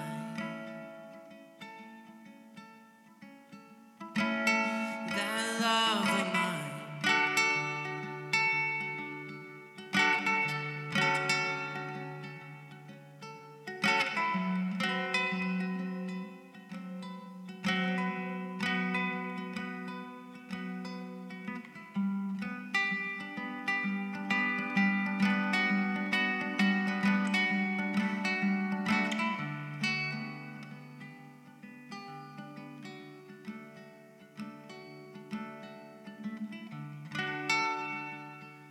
Afraid of what that future holds, waiting on the written words to be told.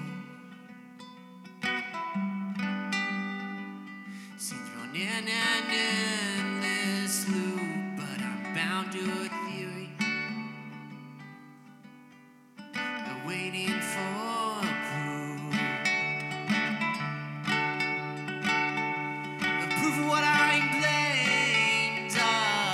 Oh, I need to replace this memory that this brain is stained from. Create another avenue, but this time it'll be different though. The roots won't include you. Though you were the fool, I'm still encouraged to find another. They'll be without the attributes from the ones that have harmed for pleasure. What's your fault this time? But this pathway you don't end. I'll keep trekking to find that love of mine. Oh, I can't wait till I find you to show you that this fool from the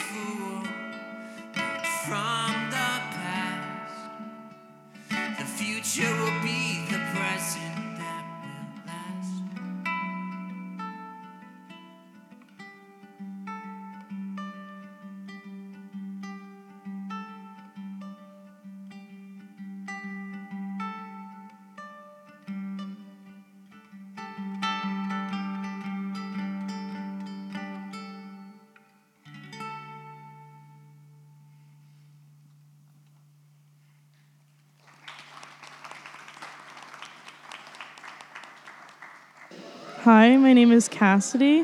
So I'm an Enneagram Type 2 or 6. And I'm always pretty confused about my defense mechanisms as it's really interesting the way that like defense mechanisms and like mental health can affect each other because like when you're in different states, get out of here.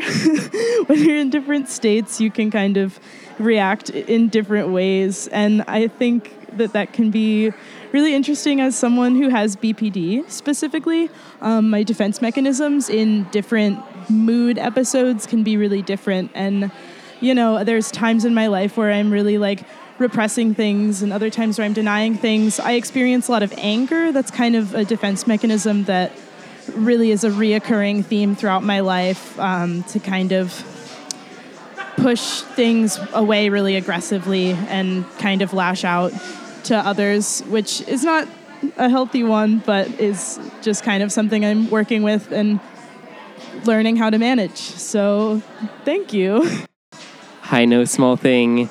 My name is Isaac. I'm a longtime listener, first-time caller, and I consider myself an Enneagram Type 9, although, as always, there's time for that to change, which I've been told is a very Enneagram Type 9 thing to say.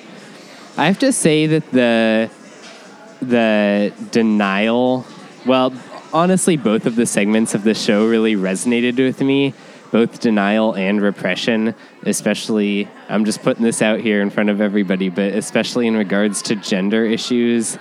And as a kind of a 9-wing 1 intellectualizer, it felt very weird to have it acknowledged that I can be aware that I'm denying things and still deny them. And I think that's, when I apply that to my life, I find that in a lot of places. Like, I know that I'm denying this, but that doesn't mean I can actually stop. That was just the thought that came up, and that's something I'm going to try to notice in my own life as we move forward from this conversation. And it was totally epic. I love the podcast. Ella Sharp. I am an Enneagram 4 Wing 3, good friends of Macy and Scott. And I definitely do both repression and denial. I have PTSD and depression, and a lot of times I will react in ways that piss myself off and piss others around me off as a result of trauma that I have not resolved necessarily. Like I'm really jumpy, and I respond to men and anger in a way that really confuses and stresses other people out. And the more I try to work through that, the more I notice myself being able to be kinder. So it's always about drawing out, like doing a lot of self-reflection and trying to figure out exactly why you're having these feelings and being able to turn them into art and explain a little bit more about yourself and a little bit about how you relate to the world in a healthy way. I don't know if any of that made sense. I'm kind of low on sleep, but I love you both very, very much. And thanks for having us here. You're doing great, and I'm so, so, so proud of you guys. Love you both. Okay, we're in the home stretch. I mean, we're already at our time, but we're gonna talk about denial for a second. I guess one thing, when I'm listening to people, and they at least, to me, it gives me a sense of peace to know that the people talking and presenting know what time it is. Sometimes I feel like they have no idea. They're just going to keep droning on. But we do know, everybody. It's 9 o'clock. We're getting to the end. It's getting to the end. I'm going to talk about denial. I'm not going to talk very much. I think I'll just give a little recap, and I'll tell a story that I think people will find interesting. And then we're going to invite our friend Daniel up to end our time in a sing-along, everybody. I think it'll be kind of fun for the group. Get ready. Yeah. One thing I'll say about denial is we've been talking about this idea that denial and repression are really in pop culture. Pop culture meaning it like shows up in songs and TV and stuff like that. But I got to make sure I talk to Macy, not just the group. It does. Yep. And one of the things that people, I think, often associate denial with, which is what I think I associate it with, is trauma. So like if something really terrible happened to you, it's similar to repression, it seems like. Yeah. You deny that it happened. But it also seems to come up a lot in something like AA, where it's like you're in denial, or somebody maybe wants to break up with you or something and you don't see it, you're in denial. So these types of things, it seems, are the things where it comes up the most. But the clarification I want to make about denial, as you all walk around the world and hear about denial, is that it's everywhere. It's not just reserved for like a breakup or a traumatic experience, although obviously it happens there. It happens all day long when we encounter something that we find to be either societally or personally intolerable. So if it's an emotion we don't want, we deny it. But if it's a behavior that we don't think is appropriate, we deny it. I almost feel like it's like picturing like a ping pong. Like, Are we boop, aware we're denying it? Is it like a... No, we're not aware of defense mechanisms. Well, some. I mean, okay, so like repression, it's like this complete thing where you're like, it's out of your awareness, and it's out of your awareness is out of your awareness. Is that the same thing that's happening with denial? My hunch is that denial probably is easier to pinpoint or see or notice. I feel that way. Yeah, maybe not for yourself, but others can see it happening. Yeah. One of the things that I heard that everybody will probably resonate with is denying it also feels defensive. It's obviously like, it almost feels like a shield. You know, like, no, you know, like you're putting it up. That's why I said like ping pong or tennis or something. You're just like batting it away. But everybody pay attention to this when you're walking around in the world is something like being defensive when it's right is not necessarily wrong and doesn't really indicate something. So for example, if tonight you were like, you're wearing green pants, and I'm like, no, I'm not. And you're like, oh, you're being defensive. I'm like, no, I'm not wearing green pants. I'm not being defensive. I'm just telling you. But people said, watch out for denial. Denial is clearly, or maybe potentially happening, if somebody is defending or denying something that nobody's accused them of. So if I walked in tonight and had a beer in my hand and walked around telling people, I'm not an alcoholic. I'm not an alcoholic. People are like, nobody's accusing you of being an alcoholic. Why do you keep saying that? You know? You're like, you're in denial of something. Yeah.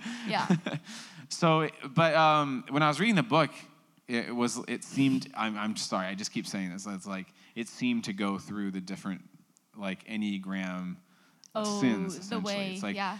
Is this the 8th? No. I mean, I think it would be most one-like, like interesting. denying certain unsavory emotions and feelings, you know. But it talked about denying anger. We don't want to deal with our anger, so we deny it. It talked about denying shame. It talked about like for a 5, if the main sin is essentially selfishness, I don't want to acknowledge that I am selfish. So it's like we just deny these. Deny things. it away. Yeah. I'm immediately thinking of the example, if anyone watches Parks and Rec, when Ann Perkins gets broken up with by Chris Traeger, and she doesn't even realize that it happened. Oh, yeah, she's that's in great. That seems like denial. of Yeah. it, and she just like doesn't even know that it's happened and denies. You're getting your book out, which makes me want to get my book Well, out. I am getting my book out because I do think that If you have a quote, I have a quote. I do think it is the Enneagram 8's primary defense mechanism. Okay. Is that an Enneagram book? It is an Enneagram book. What is happening? Oh, yeah, no. Nope, it's not, I don't think.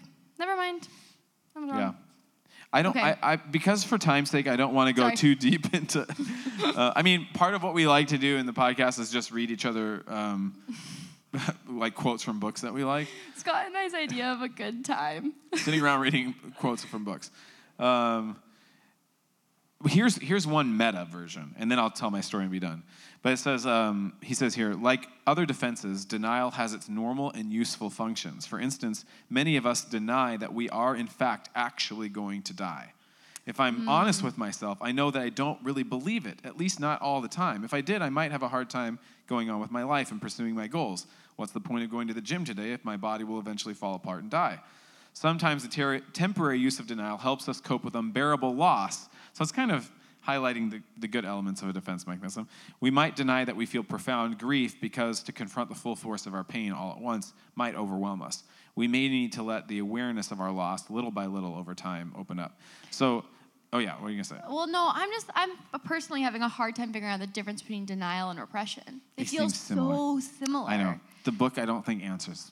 Yeah, I think that they might just be in tandem. And repression seems a little bit Repression feels like pushing down, and denial feels like batting away. Like, Yeah, deny it. Denial does Bam. seem a little more aggressive, and repression feels a little bit more subvert, like sneakier, maybe.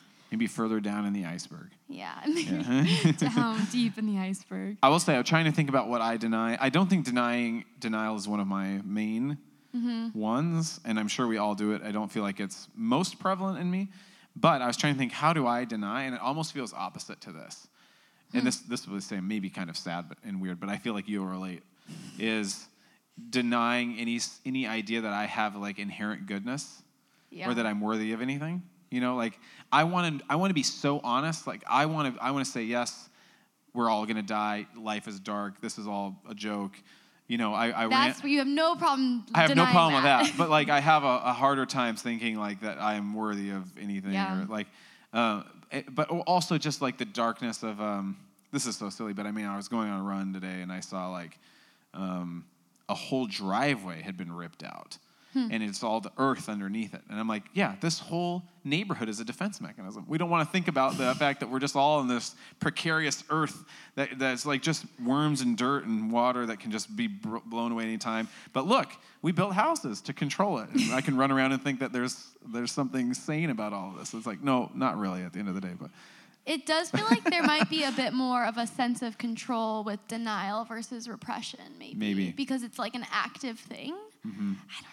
I don't know. We don't have the answers. We're not trained professionals. Here's my story. What is everybody doing here? Why'd you come to hear us? Sharing about some things we read in some books. Okay, so this is a story about my wife and me. My wife is in the back. I can hear her laughing. Marissa, yeah. Enneagram 9, she's really wonderful. Yeah, one of my favorite living humans. And so here's a story. Marissa and I went to counseling for, I always say 2 years, and she says a year. I think it was 2 years. Who's in denial? Who's in denial? We don't know. What's happening there? We had this, you could call it a tick. There's probably a better, stronger word for it in our relationship where this will not surprise anybody that knows me, wanted to talk about everything. You know, and then, so first of all, I want to talk about everything, and then I'm sort of given through my Christian upbringing some really convenient language to explain why I want to talk about everything. So one is you need to work on your relationship, right? But I think the most interesting and potentially toxic rationale that I was given was don't let the sun set on your anger. Oh gosh. So now I'm given sort of this license to say, morally, you need to stay up as late as it takes to talk to me. So if you think about denial, denying something that's like an inconvenient truth, so to speak, we'd go to counseling, and I had this very convenient sort of get-out-of-jail-free card that said, I am making Marissa talk about everything when I want because I'm working on our relationship and Marissa isn't. I'm concerned that Marissa isn't willing to go to the hard places and work on a relationship. I am. And I was actually conveniently able to present this to our therapist for probably 6 months. You know, I'd be like, oh yeah, Marissa wouldn't have this conversation again. And our counselor's like, Marissa, come on. I'm like, yeah, I don't know. I mean, you know, she should have stayed up and had that conversation. Now, behind the scenes, we need to paint the picture of saying the conversation was a 3 to 4 hour conversation at dinner, okay? So now it's 10 o'clock, we've come home, we've paid the babysitter, and now the conversation has to keep going. Oh, it's 10 o'clock, it's 11 o'clock, it's 12 o'clock, and Marissa's like, now I want to go to bed. I'm like, you're not willing to work on our marriage. You're not going to let the sun go down on our anger. So here's the deal. Okay, so here's how it happened. And this is what I want to say to everybody thinking out there today, like how do we confront these defense mechanisms? I think we have to put ourselves in a place where we're going to feel disrupted. And that's why we play a weird song at the beginning of this. That's why I think interesting Boris poems and places that get us out of our comfort zone. And Eugene Peterson, a Christian writer, would say, like, telling it slant. If you watch our Instagram stories, oftentimes we'll repost these things called Situation Jesus that's created by a friend of mine named Barry Taylor. And it's reimagining Jesus being in our culture now, saying things that catch us off guard, saying something that catches us unawares or challenges our preconceived notions. So something has to come in unawares almost. Like it has to disrupt our everyday way of thinking. So we're having this conversation. I'm saying kind of the classic story. I was really upset that Marissa didn't stay up and have this conversation. And our therapist goes, Scott, how old do you feel when Marissa does that? It was the strangest question. And I do believe that I was earnest in these therapeutic settings. Like, I really did want to grow and work on our marriage. So I'm like, okay, so here's how it works. I'm searching the database in my head for times where I have been virtuous and worked on relationships. And I'm trying to access that emotion. I'm like, it really hasn't happened all that much, actually. I can't figure out a time where I felt how I feel when I'm making Marissa have these conversations. And then this feeling came to me that felt so true and so real and so painful. And the feeling I felt, I'm the oldest brother of 3 boys, was how I felt when my brothers wouldn't do what I told them when I was babysitting them. Interesting. I knew it to be so true. So what was revealed to me is I'm not trying to work on my relationship. I'm trying to control my wife. And denial is I can't admit that. I can't admit that I don't like that Marissa has free will to go to bed whenever she wants. Yeah.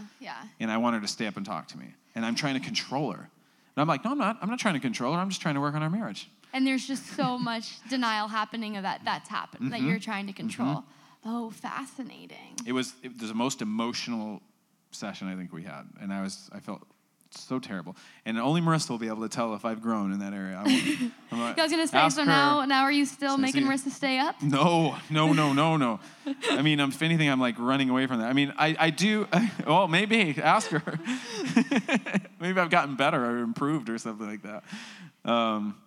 I mean, think that's I will always prefer a long conversation, so there's that. But no, I definitely was able to, at least in that setting, confront that one element of denial, I think. But I do think maybe think about if there is sort of a headline over a strange behavior that you're doing that's causing pain or disruption in your relationships, that might be a cause to explore that as a sense of as a denial of sorts. Yeah, kind of giving yourself the space to wonder if there is something that you're denying yourself or others, maybe. I think it's also interesting in that, like, this denying maybe functions in that, like, you are denying, like, denying yourself an experience when you're doing that, potentially. Yeah. Or an experience, denying your own internal way to be. I don't know. Well, all these things... That obviously ultimately was not doing what I wanted. I think that's the thing about all these defense mechanisms. Yeah. I want to have a great relationship with my wife, so I think my crazy brain is telling me that the solution is to talk until 1 a.m. But actually, no, it isn't. It's to let Marissa go to bed. Yeah. And we all need to get some sleep. And let's get rid of this weird, don't let the sun go down on your anger nonsense. One person said, our friend said this to us one time, is like, they realized the sun's already gone down. So whatever we were afraid of has already happened. It's 10 p.m. It's already dark. We can just go to sleep. That was a lot of freedom. Gosh, I don't know. I feel like this is one of those things now that you've brought it up. I'm just going to have to then play out my life and see, what am I denying? For the rest of our lives. Yeah. Somebody, at the end of this book, I was reading, like, how do you stay vigilant? Like, this is a guy that's been doing psychoanalysis as a practitioner for over 40 years. Yeah. And he says it's like, just knowing about defense mechanisms is nothing. It's like practicing anything that you want to be good at, and you can practice and then get out of practice. Like, you have to just be vigilant. I wonder where the difference between denying and lying is. Because an example that just popped into my brain was when I was like a sophomore in college, I went home for spring break and I put Sun-In in my hair. And if people Sun-In. Yeah. And if people don't know what Sun-In is, it's the beginning of an obsession. Probably true. I put it in my hair and it turned my hair like very orange. And I was very embarrassed by it, but I kind of denied that it was orange, both to myself and to other people.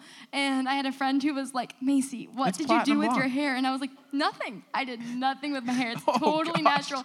And I was kind of lying. I mean, I was fully lying. But I also was denying it. And I think I was... To yourself, too? To myself. I was oh, I'm just going to deny this all the way, pretend it's not there. And then eventually my friend was like, it is so obvious, Macy. My friends probably can really testify to that. What year was this? How old were you? I think I was a freshman or sophomore Oh, this is in college. I went on spring break I was and I came I was back. picturing like 6th grade. No, that changes everything. Older, Wow. even older. It's okay. It's okay. Wow. But that was an intense form of denial, probably, and just Yeah. lying. Yeah. So I don't know. Gosh. Okay. I think that's it. Any other thoughts on denial? No, I just want to say to you in the group or whoever's listening, because I guess this will be put out in the world, but I think something that happened for me personally with stuff like this, defense mechanisms and studying our brains, is I am a spiritual person, and I believe that is an important element, but sometimes I almost use spirituality as a crutch, I think. I think sometimes we can use spirituality as a crutch, or it was so strange. Like, people were so weirded out, not people, but some people were so weirded out when Harry Potter started emerging in the world. And I was such a huge Harry Potter fan, but the idea of like wizards and witches and cauldrons and spells was so strange and scary to Christians. But to a certain extent, I feel like that's oftentimes how we use prayer and religion. It's like just this spell. So I remember there were times in my life where I would be feeling anxious or overwhelmed, and I think just saying this prayer will help. And it didn't. And maybe sometimes people do experience that, and I would celebrate that and say that's great. And I think God's capable of having a supernatural, encounter with our anxiety or something like that. But I do think these types of things help us. Yeah, it's tools in the tool belt. Yeah, tools to help us get through life. I mean, there's no denying that A, life is hard, and B, we're all doing these crazy things. Like, it's not just you yourself doing them. And so it's these tools help us to better understand ourselves, which then can help us to better understand our relationship with whatever supernatural being you have. So promo to defense mechanisms. Promotion, everybody, defense mechanisms. Yeah. I think that's it. I'll say we're going to have our friend Daniel come up and lead us in a sing-along. So before that, though, we're going to have Jesse and Adrian come up, I think. We are. We are going to have the folks who made this event happen. Yeah. Jesse reached out to me and said, Macy, will you do No Small Thing live here? Which we were like, duh. And they have helped make this entire space be what it is and let us dream and make it cozy and bring our art. Here they are. So here they are. Man. But you guys, hold up. Can we please applaud this wonderful, wonderful experience? Oh my goodness. And thank you all for coming out on a Thursday evening, paying that $5. We really appreciate all of you for coming out. My name's Adrian. This is Jesse. We both are cafe managers in the cafe that you walked in to get here, Cacao. And then I also there's a church that actually owns the venue space that we're sitting in and the cafe in the front. And so I help and do some admin for them. But anyway, we just wanted to do a little bit of like a little intro to what this event is, how it was made possible. So, Jesse. Yeah, so one of my jobs in the cafe is community engagement. So this event came about because the mission of the cafe is for the neighborhood, to create a space for the neighborhood to gather together, for people to connect, for people to be curious, just so many awesome things. And so that's what this is for. It's not to make money. It's not, to get more business. It's literally so people are here connecting with one another. So glad you're here. That's awesome. But we did also want to tell you about other things that are going to be happening. Does anybody use something called Instagram? Maybe? Do you raise your hand? Do you use? Oh, Scott, you have Instagram. Cool. Well, or has anybody heard of Facebook? Oh, there was a movie about it. I don't know. Anyways, those are our main platforms for letting you know about the events that are happening in the cafe and in the space. So follow along at Cacao Seattle. We're also on our website. We're working on it. As of tomorrow, our community calendar will be updated with all of the upcoming events. So Cacao Seattle on our website as well. You can see upcoming events. But, so far we got yoga on the 21st, donation-based. Not sure what time yet, but it'll be great. We'll have another Bob Ross night at some point in February. What else is? Market Mondays, second Monday of the month, starting in February. We'll have a few vendors in the space back there selling different things. But yeah, stay connected. We'd love for you to come back to the space. Come join us. Where there's opportunities to help volunteer or serve the community in the area. So another thing is, I feel like this was a magic space right now. Like there's something, you guys, about the cafe, the church, the event space, like things happen here that are magical. So if you feel inspired in some way and feel like this could be a space for you to like have some magic happen, let me know. Like I'd love to chat with you. I'd love to make something like this happen again. So that's the coolest thing about my job. So yeah, I'll be around. Connect with me if there's something you want to do. And then the last plug is one recurring series that we're going to have coming up starting next Wednesday. And it's called Unpacking Indigenous Issues. We're calling it Kitchen Table Conversations. It's going to be led by a PhD. She's getting her PhD at UW, and she does Indigenous literary studies. Former barista. Yeah, she worked in the cafe. And so that's going to happen Wednesday evenings, and we'd love for you to be a part of that. We're going to invite lots of interesting speakers, engage with some really cool media, and learn more about Indigenous and settler relations in Seattle and beyond. So these cards are by the back table where the zines are. And with that, we'll give it back to you all.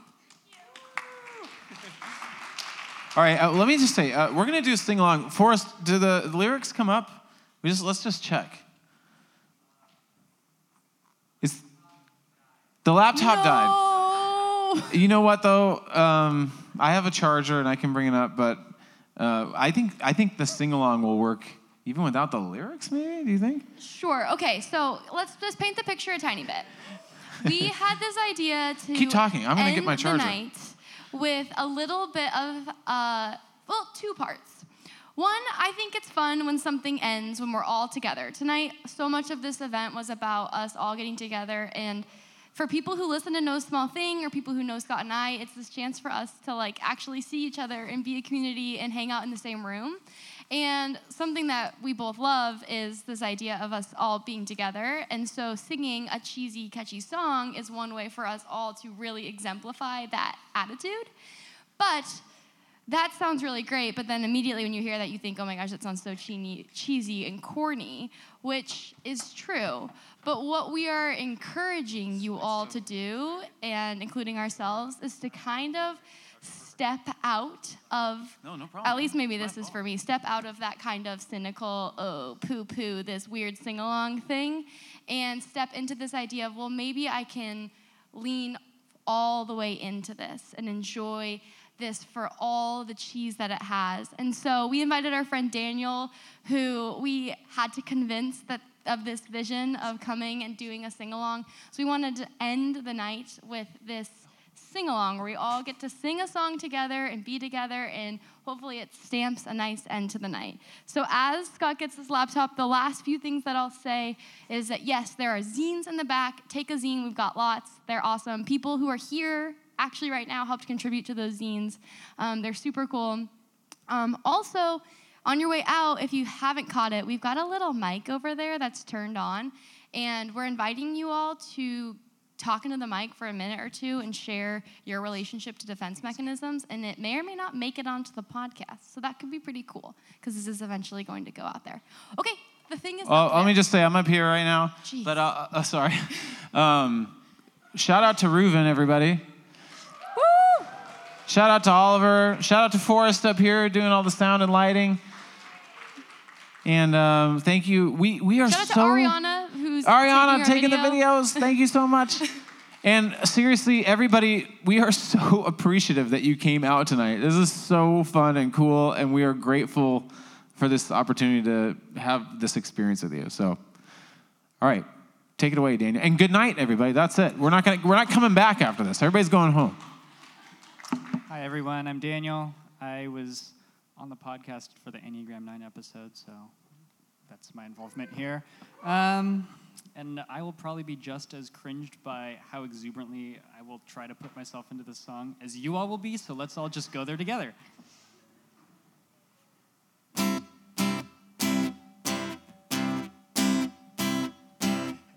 everything is great. Everything is grand. I've got the whole wide world in the palm of our hand. Everything is perfect. It's Denial. falling into place. I can't seem to wipe this smile off my face. Life's a happy song when there's someone by your side to sing along. Everything is perfect. We'll live happily ever after. And we'll keep giving the world the third greatest gift, laughter. The show's almost over. It's time to say so long. But first you gotta feel your feelings while I sing this song. Life's a happy song when there's someone by your side to sing along. We've got everything that we need. We can be whatever we want to be. Nothing we can't do. Skies are blue when it's me and you and you and you and you and you and all of you. We've got everything that we need. We can be whatever we want to be. There's nothing that we can't do. The skies are blue when it's me and you and you and you. Life's a happy song when there's someone by your side to sing. Life's a happy song when there's someone by your side to sing. Life's a happy song when there's someone by your side to sing along. Good night, everyone.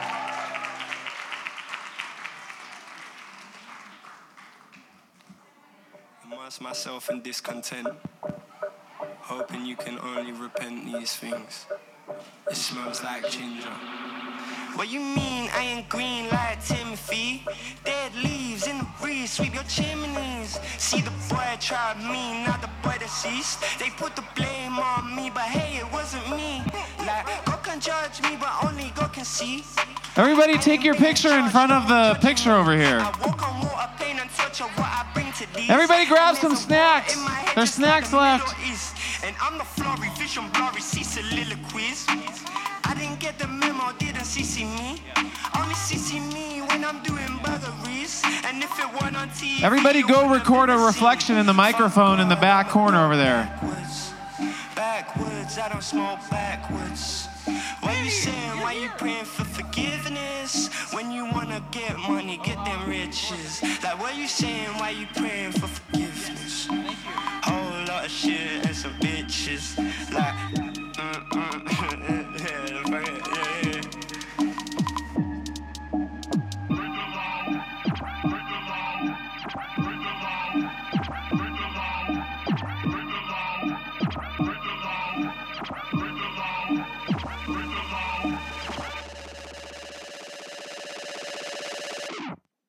We did it. We accomplished a live show.